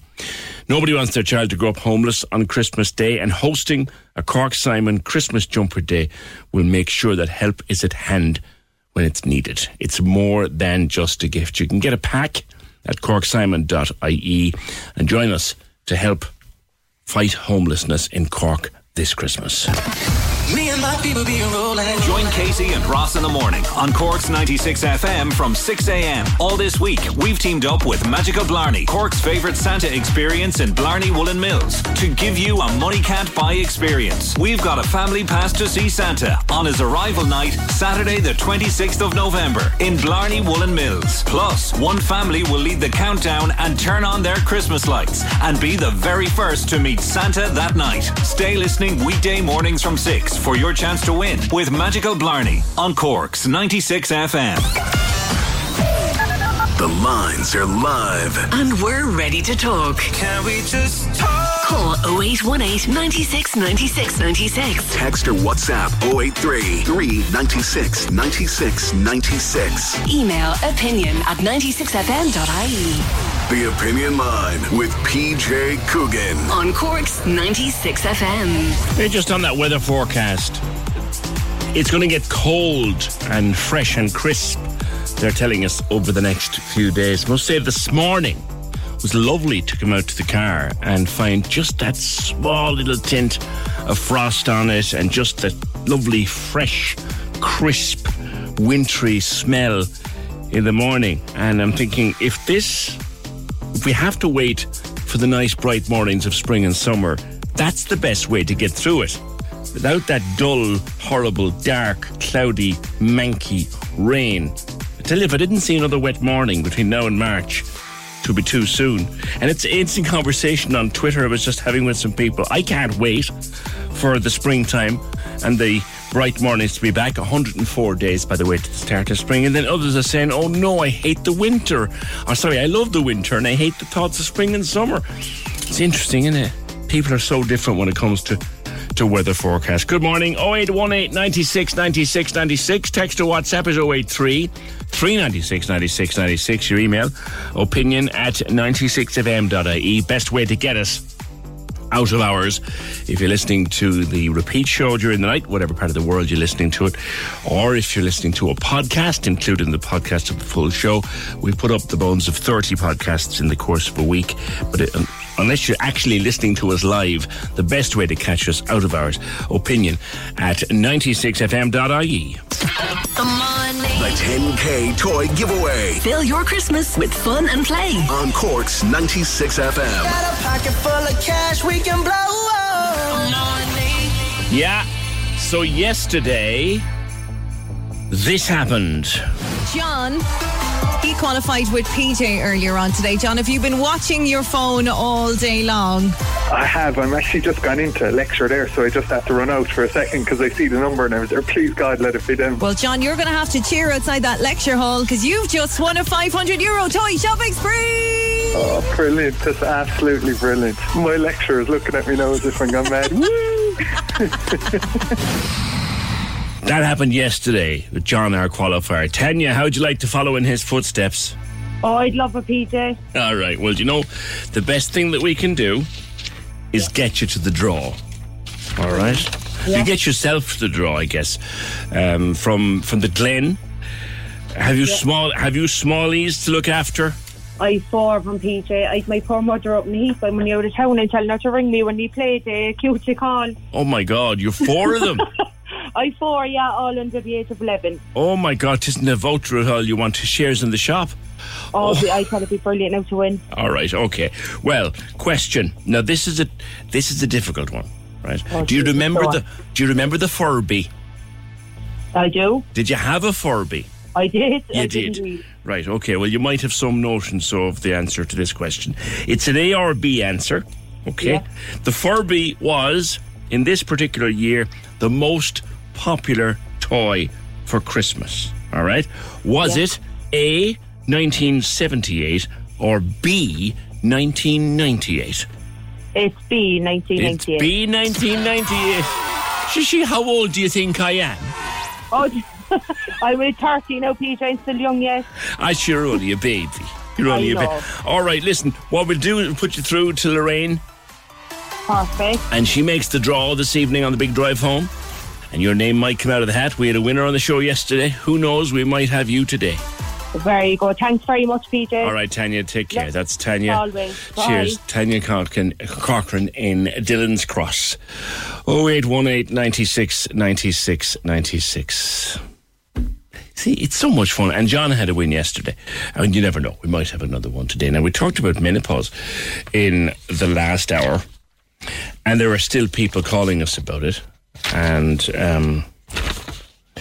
it's the one we're happy to come back to. And I think I will reach out and see if I can't get Ronnie Shoy get to chat about it on the show over the next while. But another issue pertaining to women or impacting on women is people prying into your personal business, particularly whether or not you're having children, whether or not you want to have children, whether or not you can have children. You might have seen this story going around recently about Jennifer Aniston.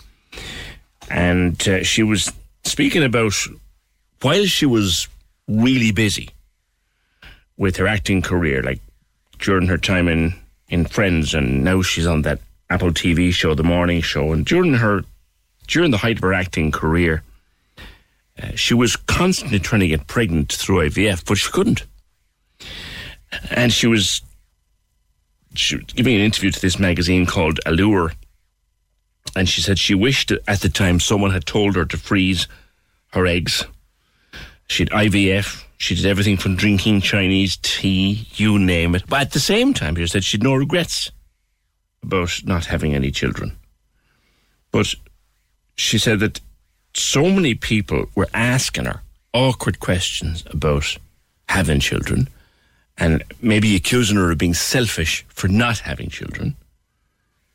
And she got hard time in the media for accusing her of putting her career first.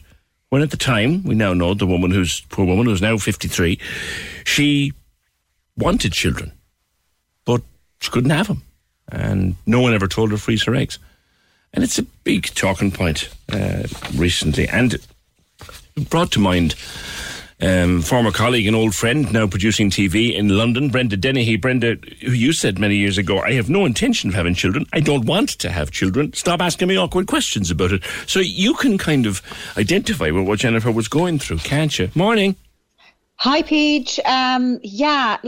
Obviously Jennifer, I think she's married to Brad Pitt, and she was married to Justin Trudeau. Not Justin Trudeau, Justin Theroux. He's the Canadian Prime Minister.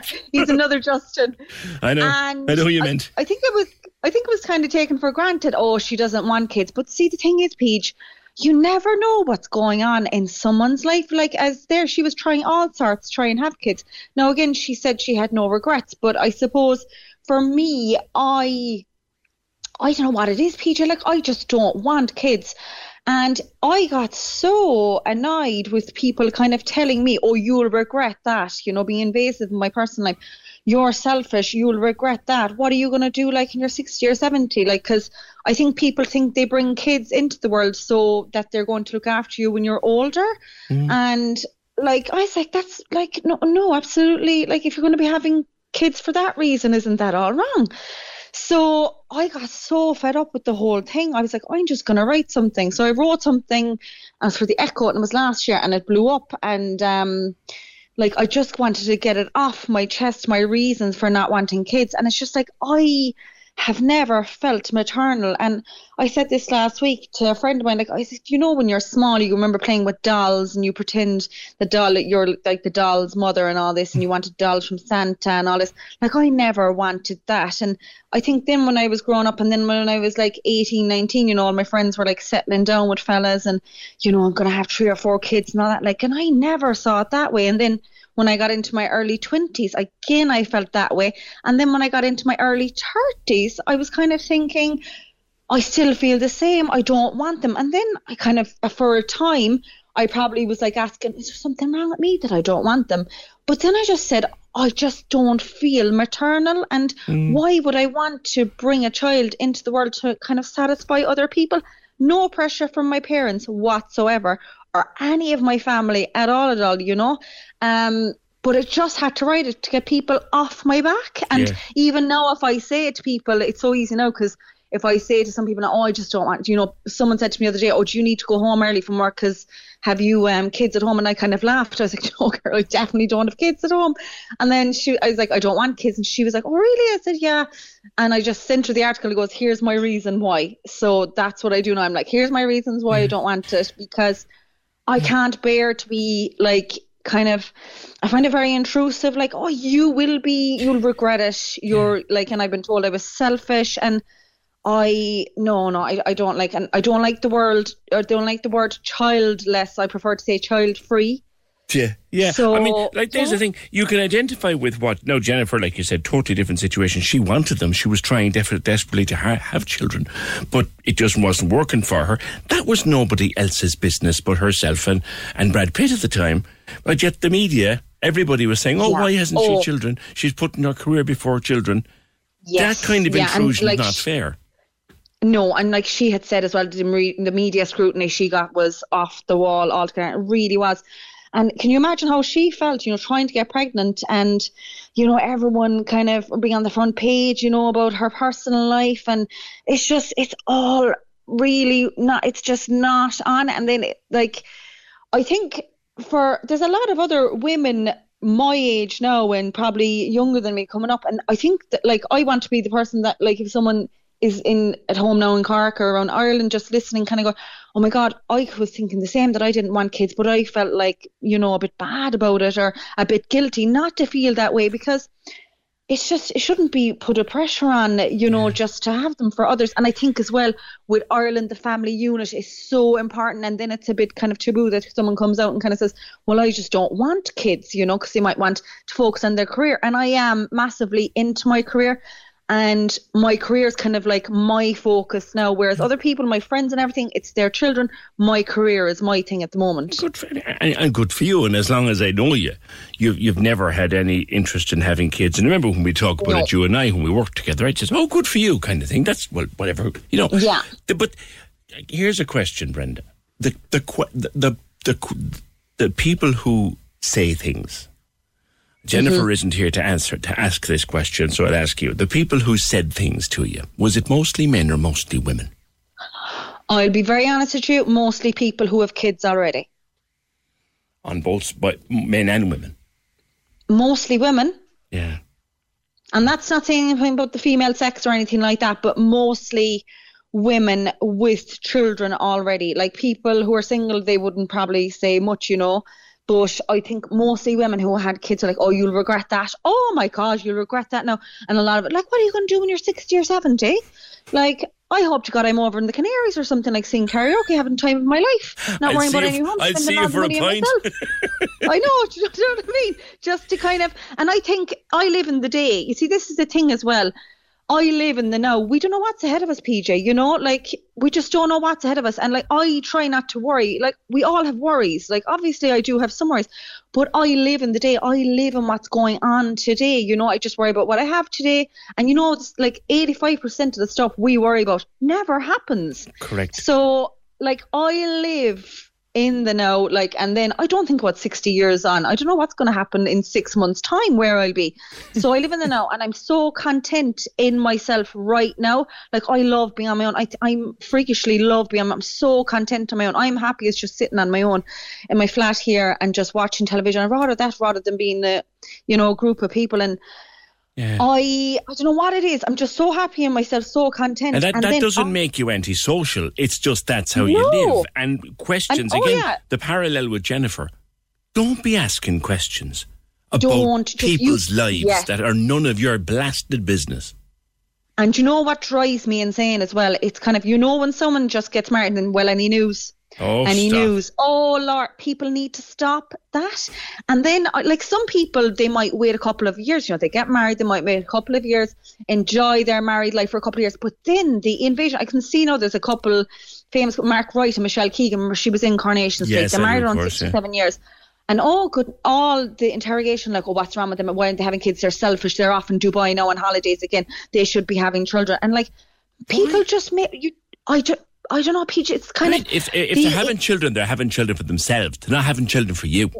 For others, and obviously we don't know what's going on in their life, but maybe they just want to enjoy married life. I think it's kind of like if someone's married and straight about any news, and it's so invasive. Like they're barely down the altar as well, and people like any news, and you just don't know what's going on. And I've seen people like, you know, they've struggled to get pregnant, and they're very upset. And as well, Peach, I know in myself, like a few of my good friends there over the last couple of years have had kids, and Peaches, it's nothing better for me when I hear someone's pregnant, you know, and I'm delighted for them. Yeah. But I never wish I was them deep down. I never kind of, you know, be like, oh, I wish that was me. No, not at all. I never once. And that's how I know for sure that I'm certain about my decision, that I'm happy for other people, delighted for them. But here's the thing, Bren, and here's how life should be.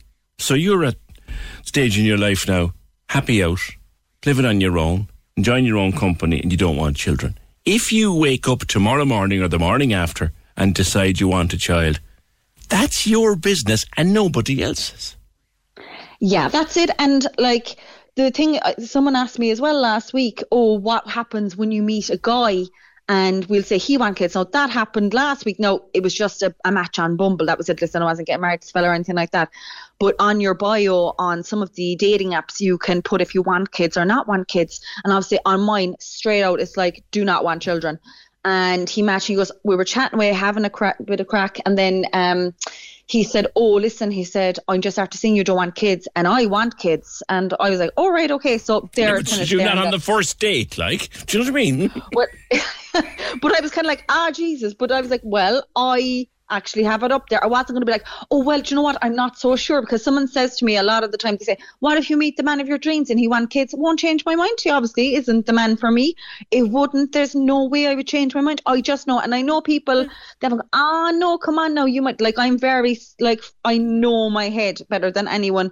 And this is how it is for me. And it's not that there's something wrong with us. You know, there's some people and they're just nice and content on their own. Not that people have children to fill something or anything, but you know, but Brian, I know you. I know you 10 years or more, and always you've always said the same. You know, no interest in children. Hold on there, hold on. Anne, stay there, Brenda. Anne. Hiya. How are you? You were I'm fine, my love. You were Brenda. I do indeed, 100%, because it happened to me. Hiya. Go on, lovely. I'm going back now. My son is 48 now, right? And I had him, but I lost 3 after him. Oh, I'm sorry to hear that. So they'd come along, you know, and they'd say, oh my God, you only have one. Are you going to have any more? Stop. So people really and genuinely don't think. You know what I mean? Yeah. They just don't think. They don't think. No, they don't. No. I mean, there's a reason. If you want more, you'll have them. Like Brenda, if you don't, that's fine too. What happened? And is there someone behind you that can turn off that radio? I can turn it off. That'd be great if you could, yeah. that's another side to it, like Brenda, as we're all saying. You don't know what's going on behind anybody's doors. You don't know. What happened, Anne? Well, with my first little boy, I was 6.5 months pregnant when I lost him. Oh. Then I lost a little girl, Jacqueline, around 6 months. Right. And then I had a miscarriage at 3.5, 4 months. Oh, dear God. That's so sad. No, I was lucky to have my first little boy. Yes. Which is a treasure. Yes. The little boy is 48 now. He's 48, little boy. He'd probably laugh at being called little boy. It doesn't matter what age they are, they're still your little boy or girl. Well, I'm a bit older than you. The same thing my mother would say to me. You're still young. The other one is, you're not too old to get a schmack. You're not indeed, no. But you see, people don't think and they don't know the circumstances. And then if you turn around and say, well, I did. Yes. You know, but it's none of their business. No, and that's the thing. It is nobody's business. No. And I do agree with Brenda. It's up to herself. She's an individual and she can do what she pleases. Yeah. And to read that interview with Jennifer Aniston, that people were saying, oh, your career is more important to you than having children. That was no one's That's another part of it. Yeah. You know? And so what if it is? What if it is? Like? That is her business. It's Brenda's business. And nobody else should interfere with that. Yeah. All right. You know? Anne, thanks. I'll leave it to you. And Brenda, I'll leave it off. Enjoying watching your work on Talk TV, behind the scenes. Oh, yeah, happy old Peach. Yeah, Good. Making my way through all sorts here. So Living the dream, kid. Living the dream. Living the dream. Talk to you again soon. Brenda Dennehy, formerly of this parish, but now producing on TV in London on Talk TV. Doesn't want any children. I'm quite happy about it, quite determined about that. But in Jennifer Aniston's case, she wanted children, she couldn't have them, and she was trying so hard, and people were asking her awkward. And there's Anne's tragic story that she had, you know, she has a son of 48, but she lost 3 children. Like, why would you bother asking people these kind of stupid questions? It reminds me of a little story that I sometimes tell. Do you know the way you'd be at a wedding, right? And you're the sort of last unmarried one in the room from the family. And you get a bit sick of it, like. And all the old aunties are coming up, you'll be next now. You'll be next now. I tell you now, you'll be next. And the big, you'll be next now. You'll be next now. Do you know how you get back on that? Right, you get back on them. Next funeral you're at. Right? Next funeral you're at. Just at the back of the funeral home. You're leaning up and you go, you'll be next now. You'll be next now. Casey and Ross in the morning. Weekdays, 6 to 9 a.m. On Cork's 96 FM. Copacabana Beach is located in which city? Rio. And what singer had a 90s hit with Cornflake Girl? Never was a cornflake girl. Kellogg's. Casey and Ross in the morning. Get into gear for 2023 with No DC Cars Blackpool. Skoda's sales dealer of the year. Open 24/7 at nodc.com.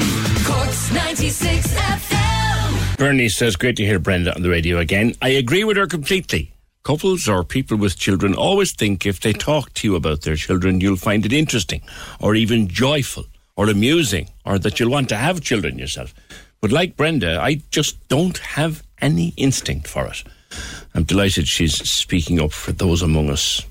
Yeah, Bernie. And she, as long as I know Brenda, she has absolutely no desire in the wide earthly world to have children. And good on her for that, if that's the way she feels. Just some word in here on Bessborough. And I'm just reminded that today is my good friend Martin Parfrey's birthday. So happy birthday, Martin. Dublin-based developer MWB2, who were refused planning to build on the former mother and baby home site at Bessborough, have now lodged a new application for a 92-unit residential development in the same area. Go away. Don't know. Sorry now, that totally biased here. Not so much as a shovel to be waved in anger on that site. Ever, as far as I'm concerned. 0818 96 96 96. Does that make me biased? Yeah, it does, and I don't care. The last drisheen maker in Ireland, I have to confess, Donogh O'Reilly, that I'd be more of a pudding man than a drisheen man, and if I was having it, I'd be frying it. But I didn't realise you're the last one left. Morning. Morning, PJ. How long are you making drisheen? Who taught you to make it? Well, my dad and my uncle have been making it for years, and they were kind of like second generation. And then there was kind of these ladies in the yard in the old factory used to make it, and I kind of picked it up off them. And when I took over the business, then I moved to my own unit, and I brought them up along to make it for me, and I just kind of picked it up off them and practice makes perfect. Yeah. What exactly is it? I mean, I know what a black pudding is. It's made out of blood and filling and all that. But what is? It's different. What is drisheen exactly? It's just basically it's blood, but it's not all the blood. It's just the serum of the blood, the liquid part. When you get kind of like it separates the clots and the juice, we call it, separate. So I just take the juice off, and I just have to filter that and add a bit of salt. That's it. Basically, put it into a casing and boil it. It's a simple enough and process. The separating of it. I mean, how do you do that? Is that in a kind of a filter, or what is it? No, it comes in barrels from the abattoirs, and you just kind of cut it, and the following day then the clots go to the bottom and the juice is on top. Oh, it separates itself, does it? Yeah. And then you just scoop the top off it, the juice off, and filter it and whatnot, yeah. Yes, and so inside in that skin, that circular kind of a skin, which I know is called a round, like what is it? There's the blood that's been boiled, and what else goes into it? Just a bit of salt. We mix the salt in with the blood before we fill it into the casing, and that's it. Basically, yeah. We used to put tansy in it before, which is kind of like wild herb, but I don't know. I never acquired a taste for it, and a lot of people don't. So yes, I never did that really. So and would you put it into a fry, or what would you do? Like again, how do you cook it? Do you fry it or do you boil it? Yeah, some people fry it, put it onto a pan. It's bland enough flavour, so people would maybe fry a rasher and put it onto the pan after the rasher and kind of just put a bit of flavour on it that way. Other people will just boil it in water and cut it, put a bit of some butter and salt and pepper on it. Yes. Other people boil it with milk and with a bit of salt and pepper again. You can put mushrooms and tomatoes, onions into it, whatever. Yeah. Tell me a bit about the history of it, Donogh, because it is kind of pure Cork. It's kind of uniquely Cork, and if you stop making it tomorrow, there's nobody else making it. Tell me about the history of it as you know it. Well, it's I don't know. There's no history really. Every family used to do it, I suppose. Well, every butcher in Cork used to do their own drisheen years ago. When things were hard, I suppose you were just going to use every part of the animal you could get, you know. And the blood was kind of just was going for nothing. So I suppose people just started using that as well. And you know, other than that, it's just. What's the skin made out of? The skin is actually the beef intestine. That's what it is. It's like the gut. Right. And that's cleaned and turned inside out. Okay. It's done in factories now. It's the same as for black and white puddings. And that kind I was just going to say, you wouldn't be preparing the skin yourself, would you? Or would you? No. Not anymore, no. Back in the day, that people used to do that, but now it's all done by a factory and sort of more. So it's a fully natural product. Is it very nutritious? Like, is it true that a doctor would tell you if the child wasn't thriving or if you wasn't feeling the best yourself to build you up a bit of drisheen? Yeah, I've often heard stories about that. No, I've never been told myself, or none of my wife or any of my siblings have been ever told that. But I suppose back in the years, doctors had good faith in it, you know.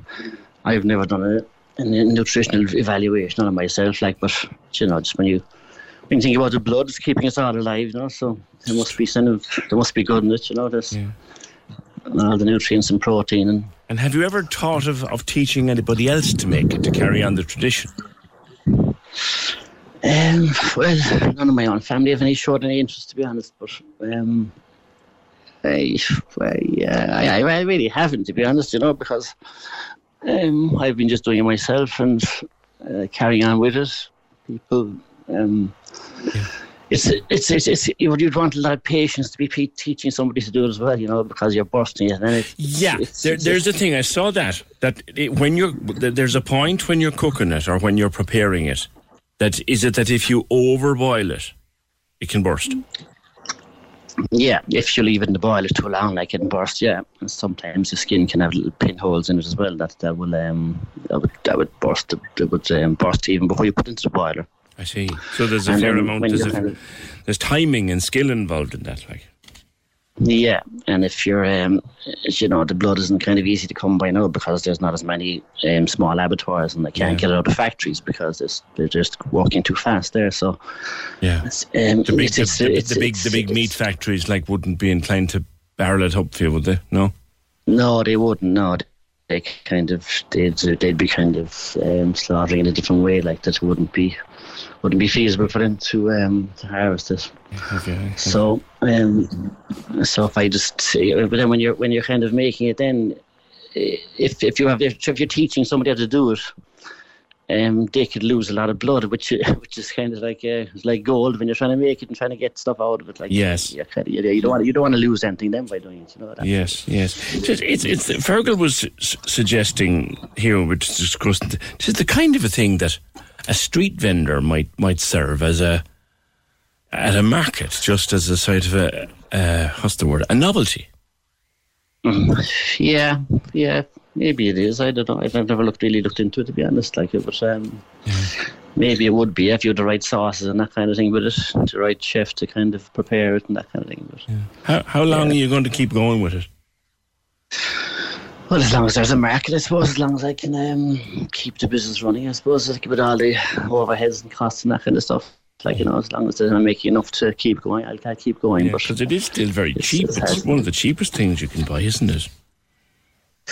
It is, yeah, but it's not as cheap as what it was either, I suppose, you know. But it is quite cheap, yeah. If you wanted a meal you could get a meal for 2 or 3 quid for one person, you know. Yes, yeah.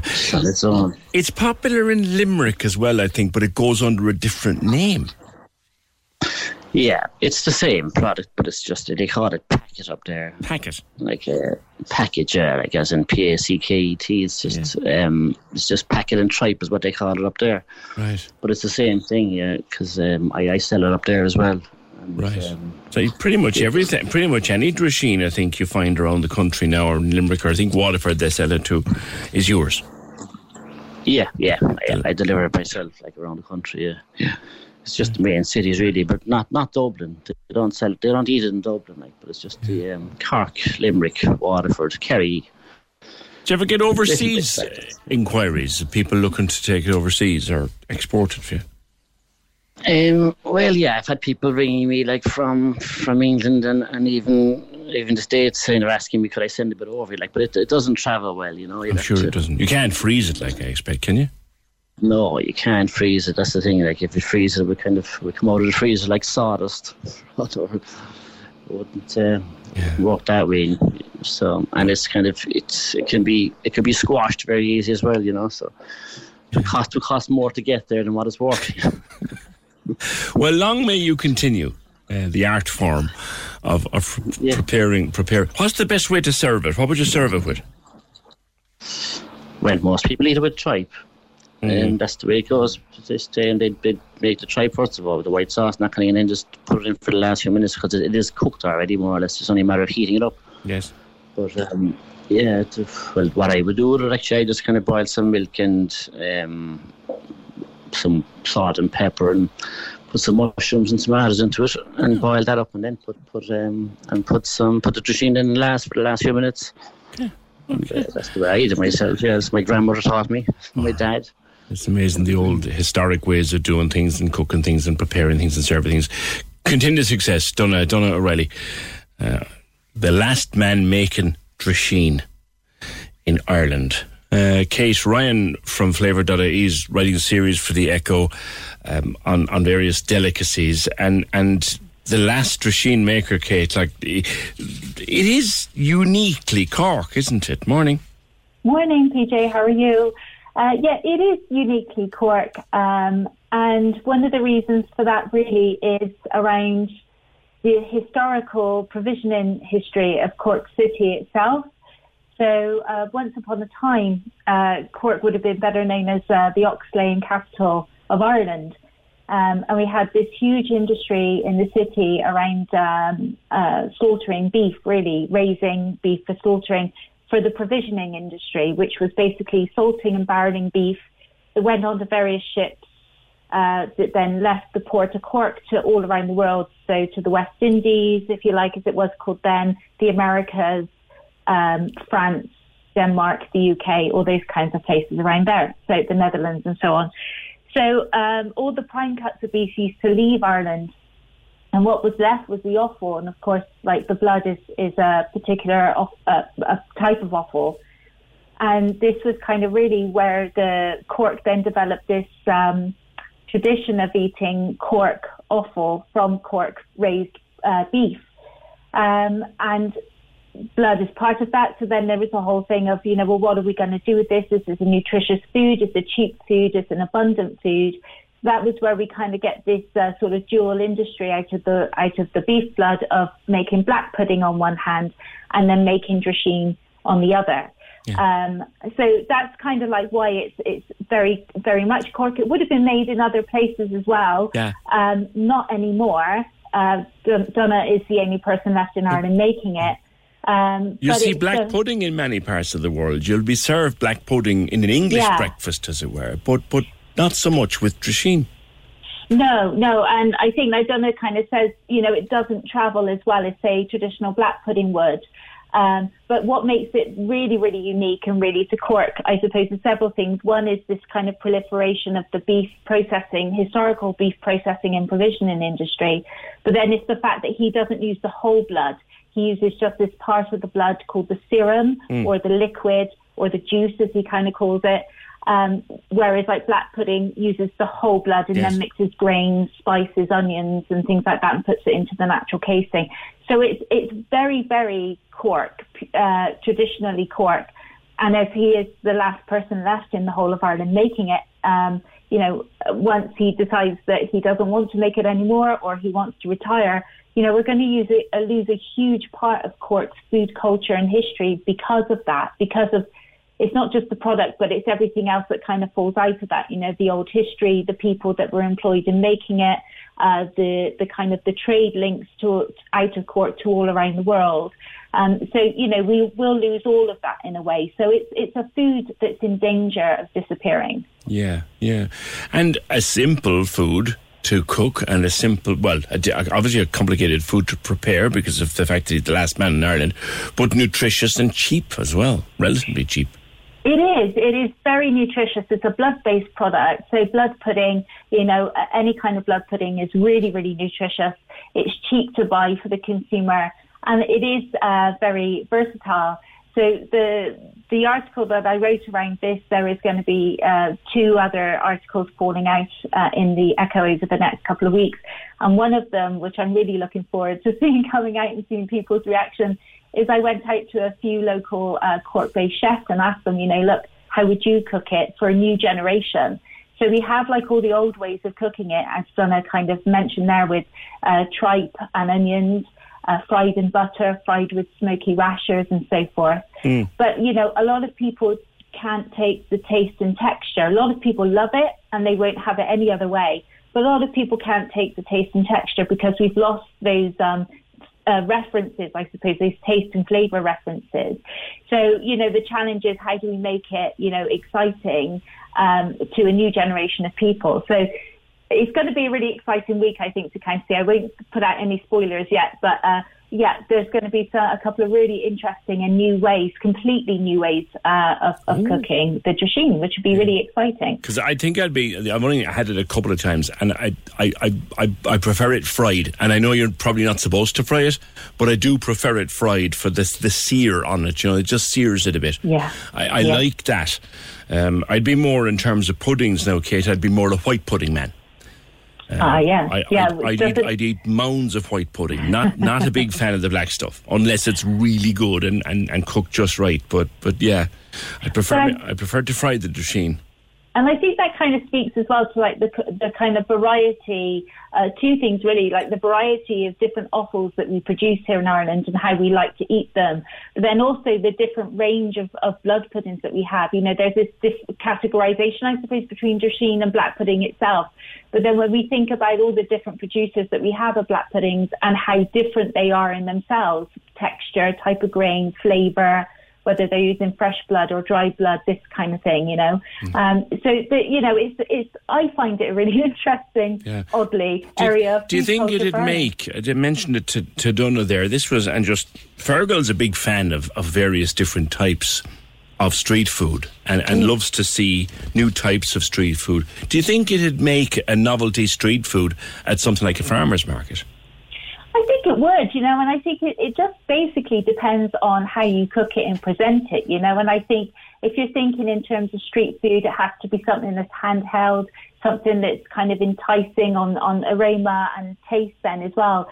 So I think maybe just like the old ways of kind of cooking drisheen as we know it probably won't fly as well as the street food item. I would have thought of taking thin slices like and frying it off like you would salami, but frying it off, or chorizo, frying it off with mushrooms and onions. Yeah, well, I really like Donna's recipe, his grandmother's recipe that he kind of gave him, sort of like cooking with milk and tomatoes and mushrooms, which is, I've never heard that before. There are definitely, there's so many different ways you can cook it because it's a versatile ingredient. But anything that's kind of crispy and savoury with bacon or something like that would be great. Chili flakes or little bits of pancetta. But you could do a lot with it, you see. You could do a lot with it in a pan. You can, yeah. And I think because it's so simple, it just really lends itself to kind of versatility. Yeah. Even just sort of adding texture. It doesn't have it's known for having a very delicate flavour. So you do have to add other things to it. There you go. That's what I'm saying about the mushrooms and the onions and maybe like you said, a bit of tomato, chili flakes. I think you'd have a lovely bowl. Do you know what kind of bowl that you eat with a fork? If you chop everything up really nice. Yeah, I think we're onto something. I think so, Kate. Market Cheers, Kate. Look forward to the rest of the series. Kate Ryan from Flavour.ie doing a series for I just came up there. I mean, as I said, it is bland. It's not the liveliest flavour in the world if you've ever had it. But there's an idea for street food. You take thin slices of drisheen and you fry them off with mushrooms and onions and a couple of bits of tomato and chili flakes, stir the whole lot up, and maybe put a little bit of rice through it, and stick it in a bowl. And I think it's set up by the kilo. PJ Coogan on the Opinion Line. Silver winner. Silver winner. Best news story at the IMRO Radio Awards 2022. Cork's 96 FM. Now, about 10 years ago, U2 invested in a thing called Music Generation Cork. Hard to believe it was 10 years ago. Have a listen to this. When it comes to swinging sticks and baiting slitters, who calling wouldn't get a look in with these heavy hitters. Cause in our history there's been victory hour, many winners. And when it repeats, then you can rebel with us. Rebel with us. You can rebel with us. Rebel with us. You can rebel with us. Rebel with us. You can rebel with us. Rebel with us.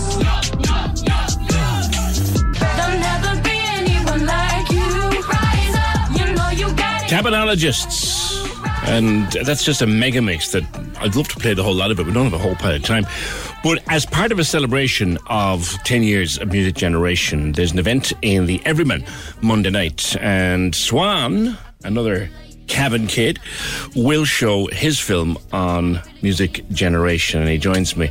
It's 10 years. I'd never have thought it, Sean. Morning. Good morning, PJ. How are you? Good. And you know what they're doing up there, what Gary's been doing, yourself been doing, and Mishnock and all the other kids, it really has mushroomed in the last 10 years.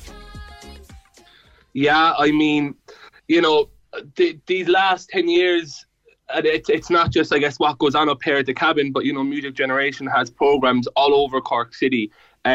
But it really has taken off in the last 10 years. And as you just mentioned there, I was doing kind of a short film / documentary to kind of summarise everything that's happened in the last 10 years through Music Generation. And it was just, you know, I'm usually up here in the cabin world, and stepping outside of that and seeing all the other programmes that happen through Music Generation and all of the other, I guess, just the groups of young people that exist just wanting to make music all around the city. It was really heartwarming to see, you know. And the talent, Sean, that is there is mind-blowing. Yeah, like, it's incredible. I was I suppose through creating this, seeing groups doing trad up here with the rap, there was just like pop bands, there was such different varieties of skill from like kids of all different ages, you know. It's not just like 16, 17, 18, it was like, you know, just kids as young as like 5, 6, 7 up to, you know, some of the kids up in the cabin who would be, you know, 17, 18, that age. I remember asking Gary one time what he thought the secret was, and he said to me, Pete, they bring the words, they bring the thoughts. All we do is help them put it together. This is their language. That's important. Mm-hmm. Yeah, I mean, you know, when we work up here at the cabin, or any tutor who works through Music Generation, we're just there to support the young people, and to, I guess, like, it's my belief that every young person can be creative. It's just maybe they don't necessarily know how to put it together, you know. So we're just here for, if someone comes up and they go, oh, I want to write a song, we're just here to kind of help show them that this is how you start it. But it's the young people that lead this, and it's their skill and it's their talent, and it's the fact that, you know, they want to keep coming back every week because, you know, without them, the cabin would just be a metal box in the north side of Knocknaheeny, or any of the generation programs would just, they would just exist. It's the young people that come in and give the talent. But if you look at some little lad like MC Tiny, you know, I mean, what a success story coming through the cabin, and there's others like him. Mm-hmm. Yeah, I mean, it's just, I suppose the last 10 years have been, you know, it's been a great starting point to bring music education to Cork. I think what Music Generation does so well is that, you know, when Music Generation started in Cork 10 years ago, they connected with already existing organisations around the city and programmes that delivered music making workshops, and just helped to further support them. So, you know, it really has helped to bring, and I know I talk about the cabin because that's where I'm based a lot, but there are other kids like MC Tiny in these programmes out there in Greenmount, in Mahon, in Ballyfihan, out in Toker, down in Fairhill, Grana Braher, just like, there's amazing talent. Yeah, there is, and you among others have been highlighting it for the last 10 years, and well done, and your own talent doesn't go amiss as well. That documentary has been shown at the Everyman Monday night as part of Music Generation's 10 years. Thanks, Sean Downey, otherwise known as Swan. That's it. Programme edited by Emer O'Hay, produced and researched by Fergal Barry. Talk to you tomorrow just after 9. The Opinion Line on Cork's 96 FM. Even on a budget, quality is non-negotiable. That's why Quince is the place to score high-end essentials at 50 to 80% less than similar brands. Get your hands on buttery soft cashmere sweaters from just $60, Italian leather jackets, and so much more. And the best part about Quince, they exclusively partner with factories committed to safe, ethical, and responsible manufacturing. Elevate your style without the elevated price tag with Quince. Go to quince.com/upgrade for free shipping and 365-day returns.